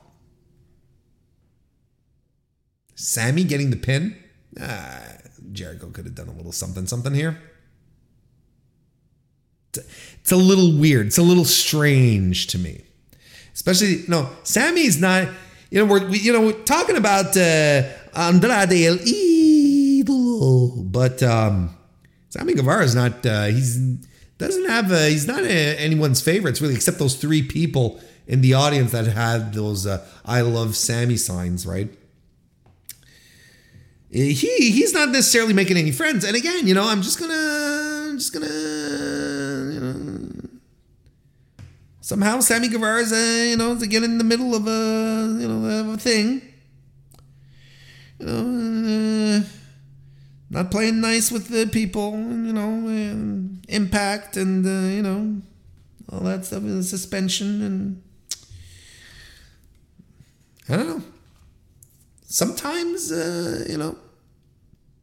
sometimes if it seems like everyone else is the problem, sometimes it's not necessarily everyone else that's the problem. You know what I'm saying? Anyway, I thought this was a very good episode of Dynamite. I enjoyed it a great deal, despite the fact that I thought, I was hoping for something a little more climactic towards the for the end to wrap this one up. Live Battle of the Belts this Friday. All Atlantic title, Pac against Trent. I think Pac retains. Ring of Honor Tag Team titles, FTR against the Gates of Agony. I'm looking forward to this. FTR retains. And the TBS title, Jade Cargill against Willow Nightingale.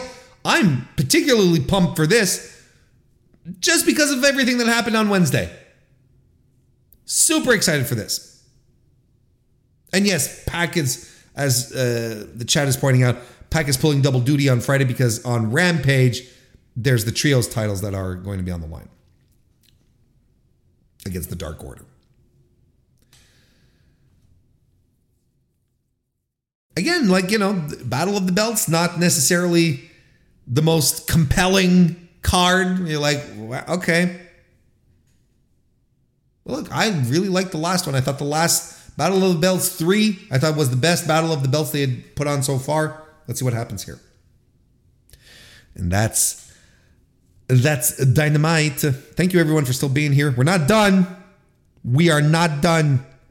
Because I still have to preview Extreme Rules from World Wrestling Entertainment. It is happening this weekend, this Saturday. It's a Saturday. Isn't that nice of WWE to have done this? Because I was like, oh, well, it's the big Thanksgiving meal on Sunday. My son's coming over.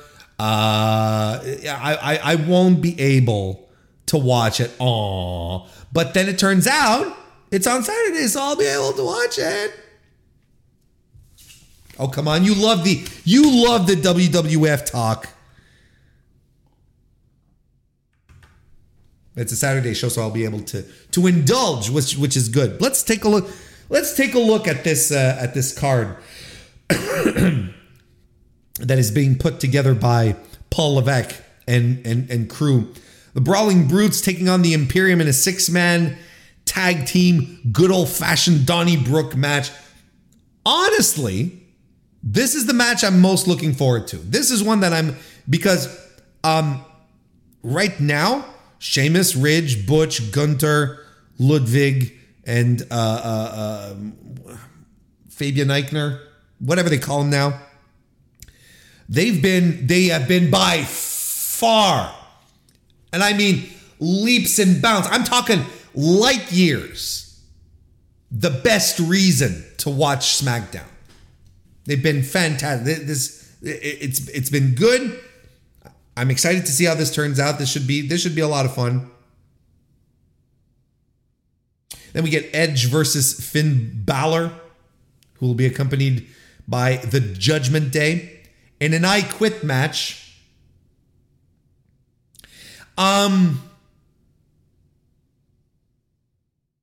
Finn Balor and Edge, first time ever fighting each other in a singles match. Interesting.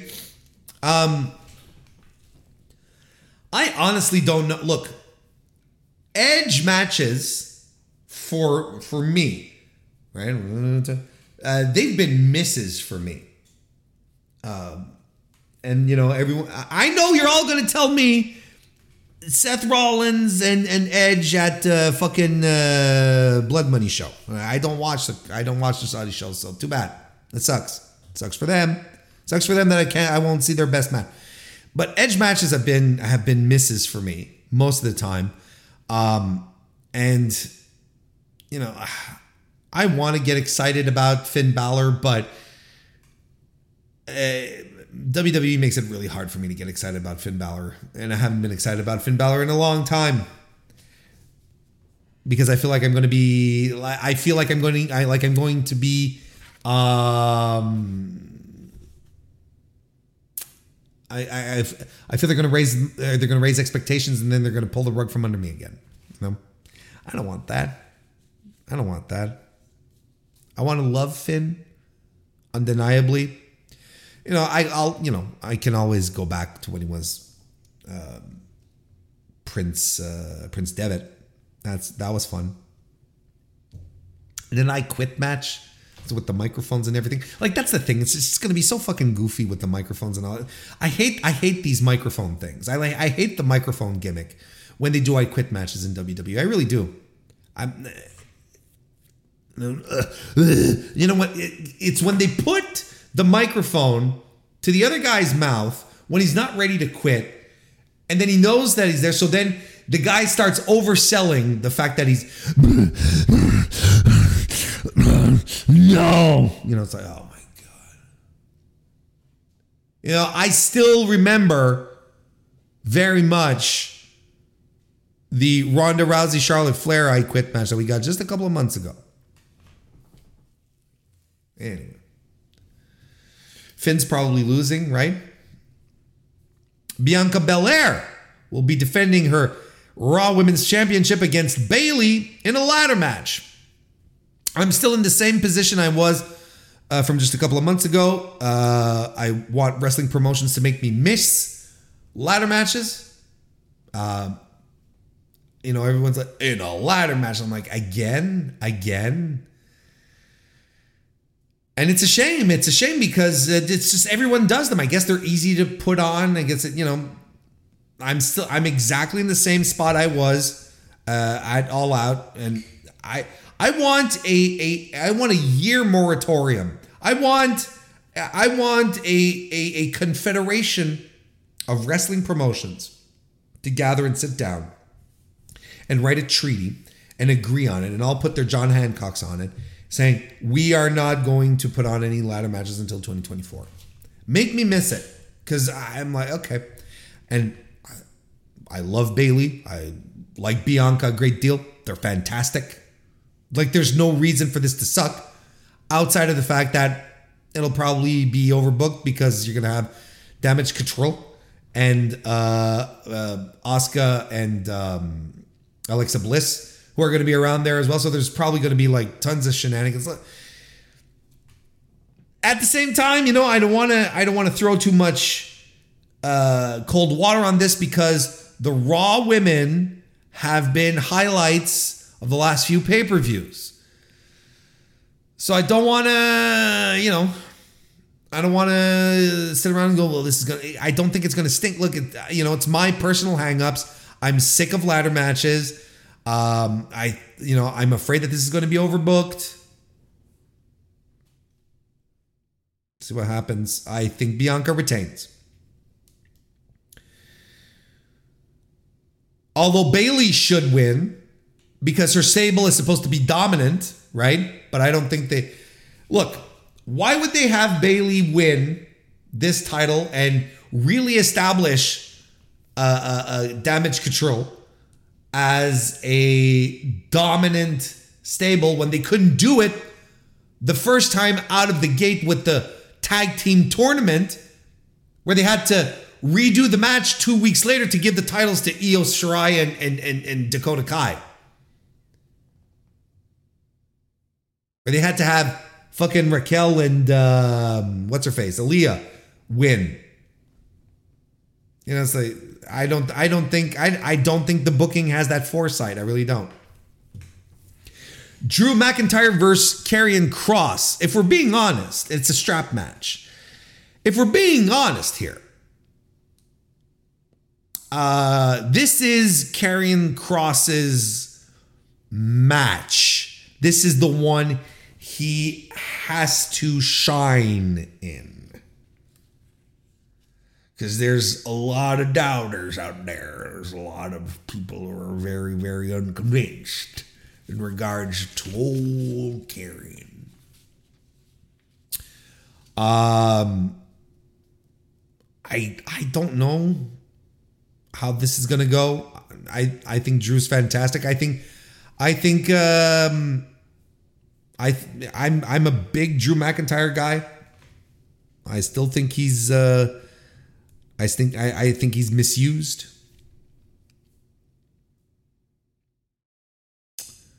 If the plan is still for Karrion Kross to be a challenger for Roman, well, he's gonna have to win this one with a strap.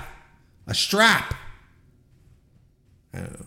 I don't know what to expect out of this. I really don't. And other than Karrion Kross, I feel has to turn up in this match. That's what he has to do because he's been barely wrestling since he's come back. As much as everyone was excited for him to come back, he hasn't been doing much. Matt Riddle versus Seth freaking Rollins in a fight pit. Daniel Cormier will serve as special guest referee.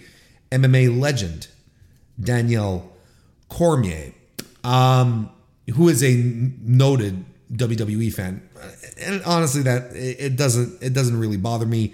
It doesn't bother me at all. Actually, I'm excited to see the fight bit back. This is clearly a Triple H thing, and it's all right. I love the fight pit. I think it's great. I don't like Matt Riddle, and quite honestly, I think Seth has been having a fantastic year. I really think Seth Rollins has been having a very, very, very strong 2022. Not many misses on his resume this year. I mean, look, Seth should win. I think he's the babyface because everything he does is cool and he's insulting Matt Riddle, and that's great. I think he's the babyface. And then Liv Morgan is going to defend her SmackDown Women's Championship in an Extreme Rules match against Ronda Rousey. I don't know if you've noticed, but Liv Morgan is extreme now. She's extreme. She's got the kendo sticks. She's gonna wield them around. She's gonna toss people into she's gonna toss people into the steps, into the barricades.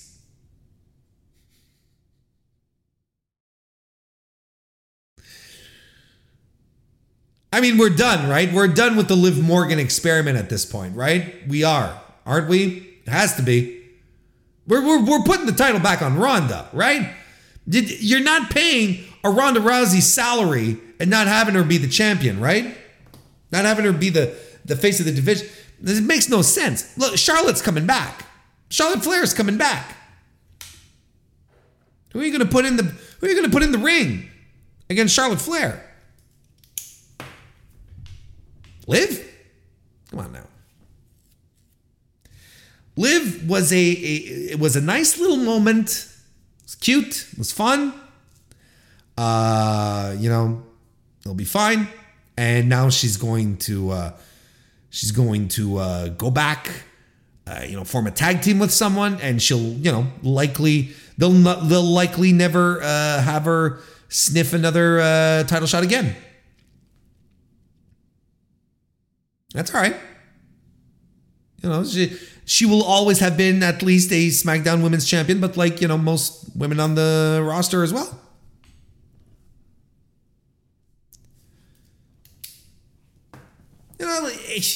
She's fine. She's all right. But they never had faith in her, is my point. This is don't misconstrue me. This is my criticisms of Liv Morgan as champion have never been about Liv Morgan herself, but the way she's been booked. She has not been booked as a strong champion. She never has. She's been booked as a lucky champion, someone who's lucked into the wins, got one over. I'm drawing a blank for some reason. Shayna Baszler, and now she's back to Ronda Rousey, who she's never really beaten. Let's not forget, she's never really beaten decisively. And there's a reason for that. It's because Ronda Rousey's the baddest woman on the planet, or so we've been told. For those of y'all who've been fed-pilled, right?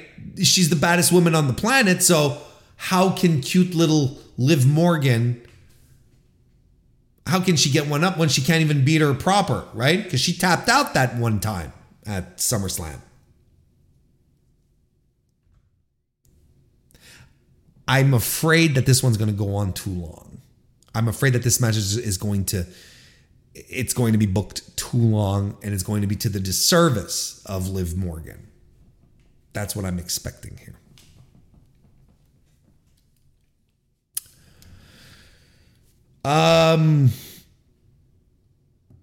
You know what? I think overall, this has the potential to be a good show, nonetheless. Barring any weird ass booking. Now,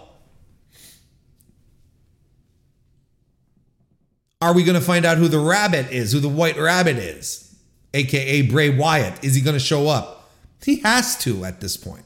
I talked about the white rabbit last week, and I want to do it again this week.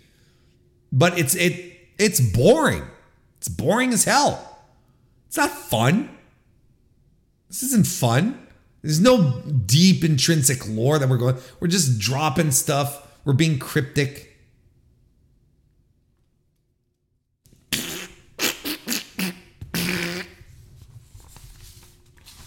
He has to show up. My point here is that Bray Wyatt has to show up at Extreme Rules, because look, we saw what happened a couple of weeks ago when people were thinking that he was going to show up on SmackDown because they did the first QR code on Raw. So then everyone tunes into SmackDown. SmackDown pops a big rating. He doesn't show up. What happens afterwards? Well, the ratings keep slipping. The ratings keep going down. Despite the QR codes, despite the fact that Bray might show up, people are like, people know WWE's tricks at this point. That's the thing. So we have so much precedent to look back on, and you're like, there's no point in me tuning in, because they're just gonna drag this out. This isn't compelling storytelling. This isn't good stuff. It's the same thing happening over and over and over again. you're treading water. And the big reveal, the big thing that everyone wants to see is Bray Wyatt showing up. That's what the WWE fans want. So just give it to them. Oh, we're gonna wait till we're on the award-winning Peacock on the WWE Network Peacock. We're gonna wait till we do that at the big Extreme Rules show this Saturday. And I'm like, why? Well, why even wait for that? There's no point. There's no point.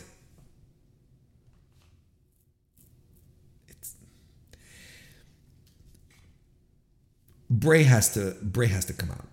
They have to reveal Bray. He has to be introduced at this point. Otherwise, it's just gonna be stringing people along, and that people are gonna get exhausted of that. They're gonna get upset. And some people are already upset. And again, it's not fun. You know, like if all the pieces that were being put together, if all the puzzles were being put together into one thing, then it'd be exciting.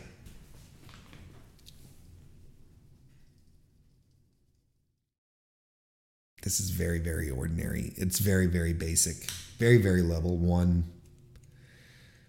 Very, very WWE. We'll see what happens. And again, you know, just to, again, be very clear, I like Bray Wyatt. I've always liked Bray Wyatt. I always thought it was fun. You can see, you can always pinpoint the moments where Vince got his fingers into it.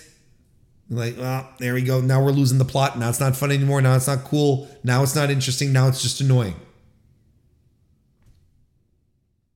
So let's see what happens with a Vince-less Bray Wyatt. Stardom 5-star Grand Prix 2022 Championship battle took place on October 1st in Tokyo, Japan at the Musashino Forest Sports Plaza main arena. There's your mouthful right there. Straight off the bat, straight out the gate, as we're swinging for the fences here. I don't know what I'm talking about anymore. This was one of my top shows of the year. I thought this show was excellent. Just a great professional wrestling show. I think that if it had not been for Forbidden Door, I think this would be my favorite pay-per-view big show of the year. This was excellent. Just some great stuff that just worked so well to the very top. And look, here's the thing. This is what we're going to be talking about. This is what look. There were a lot of matches, and you know, I do want to talk about this before we go, and I don't want to spend another half hour going through everything. So, you know, I'm going to talk about the matches that I really, really liked. Like I said, great card, excellent work from top to bottom. But there's some standout matches. There's a lot of standout matches, actually. And I'm going to focus on those instead of like breaking down everything here. We had Mina Shirakawa defeating Natsupoi.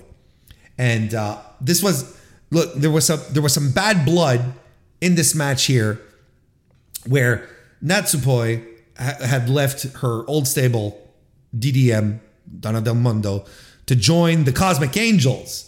And she had been getting the full attention of Tam Nakano, who is the leader of the Cosmic Angels, and just so happens Natsupoi's tag team partner as well. And Mina, in the meantime, she's like, oh, okay. And she's a little pissed because, the new girl comes in and she gets all the boss's attention. So, there was a little jealousy, a little annoyance here. But this was a lot of fun as Mina worked over Natsupoi's knee, dragon screw leg whips and drop kicks. And she dragon screw leg whips Natsupoi off the top rope, wins with a figure four. Fun. High paced. Great match. Well worked. I liked it. Then we had Momo Watanabe defeating Hazuki, and this one was quite good. Quite good. Momo attacks before the bell here and goes hard on the floor. She's not kidding. She's really not kidding around in this match. She really is like, she's in for some punishment here. Hazuki lands some incredible kicks to the head. Look, and at some point she has Momo on the top rope, okay? So Hazuki has Momo on the top rope. She jumps over Momo, stomps her on her back, and then lands on the mat. She's stunned on the top rope. So Hazuki then turns around and takes her off, just yanks her off into a backstabber. Beautiful stuff. Just a great match again with a lot of high octane offense. Michinoku drivers, vertical drop brainbuster. Tora, which is one of Momo's partners, she interferes and keeps the ref from counting the 3 on Momo, who hits a Big Bang Theory and a Peach Thunder driver for the win. Great stuff. We get Mayu Iwatani as well, defeating Starlight Kid. This was probably my second favorite match of the night. Just excellent stuff. Absolutely excellent stuff. Competitive, fierce. Iwatani hoists Starlight Kid on her thighs. Like she's holding her on her thighs and cranks her back in a dragon sleeper. And one of the wildest moves I've seen. I was like, just incredible stuff. The strength required to do that, nuts. Get a moonsault and a numero dos as Starlight Kid uses her legs to chinlock Mayu in the numero dos as well. Mayu hits a Frankensteiner. They forearm each other. Mayu hits an awesome dragon suplex and a moonsault and hits her high bridging dragon suplex for the win. Excellent, excellent stuff. I recommend this match highly. It will be the best 13 minutes. The best use of 13 minutes you will do in your day.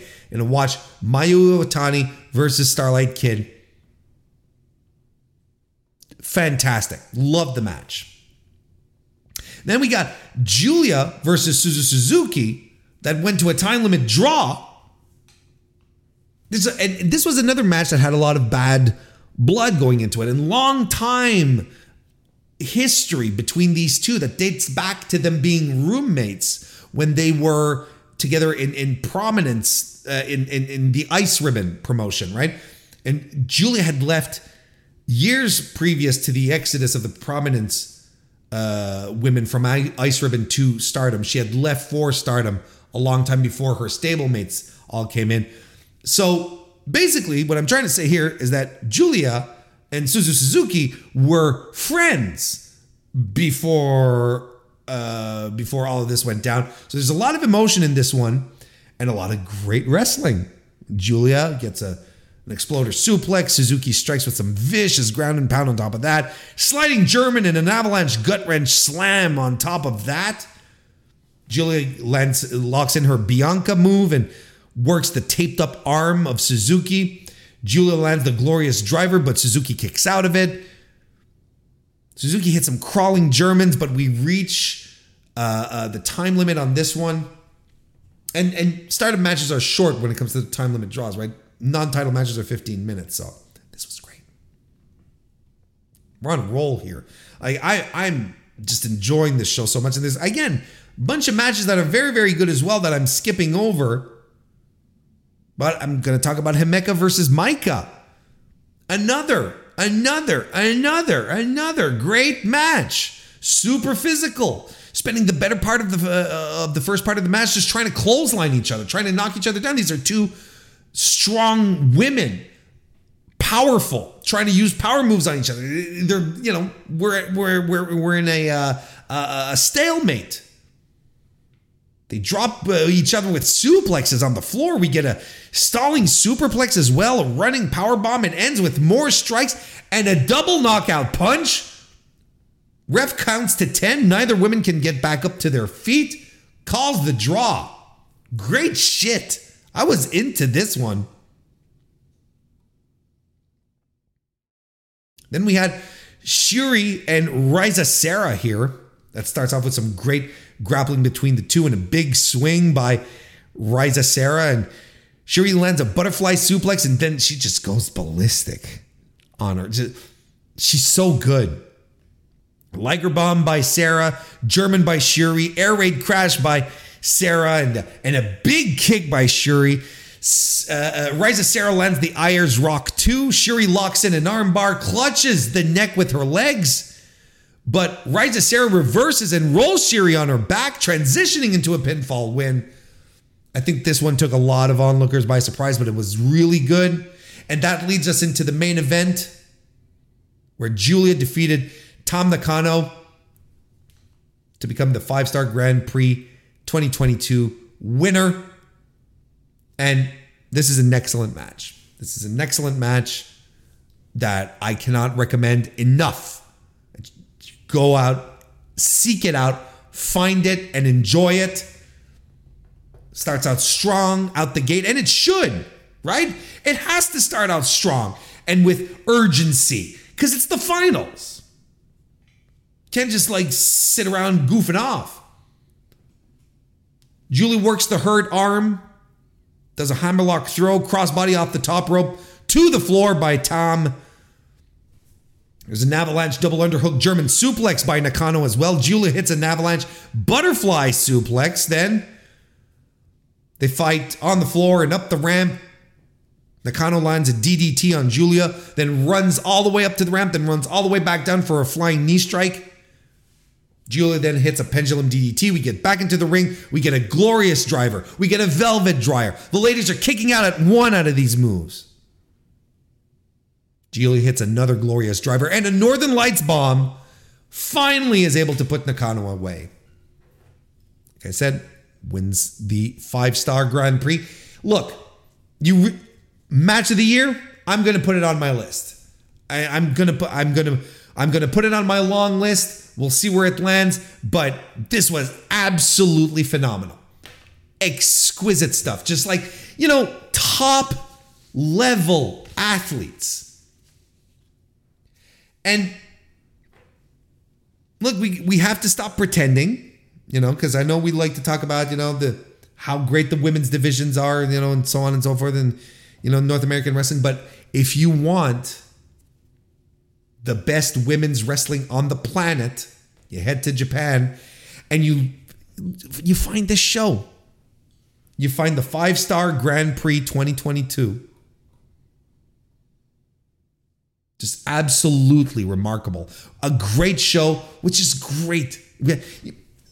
This is mostly what I refer to when I say just let them wrestle, right? Let them do what they do best, which is wrestling. Treat them like athletes. Let them compete. Let them fight for fighting's sake, right? This is what it is here. And it's not like the whole thing is devoid of stories. I've told you a couple of tales here. And most of the time, then the stories develop in the ring. The strategies that are being used between the women to try and get one up on the other, so on and so forth. That's what this is all about. This was an extraordinary show, capped off by a match of the year. There's a couple in here that if people were like, yeah, this was a match of the year for me, I wouldn't be surprised. Nothing but good stuff from top to bottom here. I'm not even kidding. I'm not even kidding. Anyway, you should check it out. At the very least, check out the main event. And at the very least, we are going to wrap up this week's weekly wrestling inspection.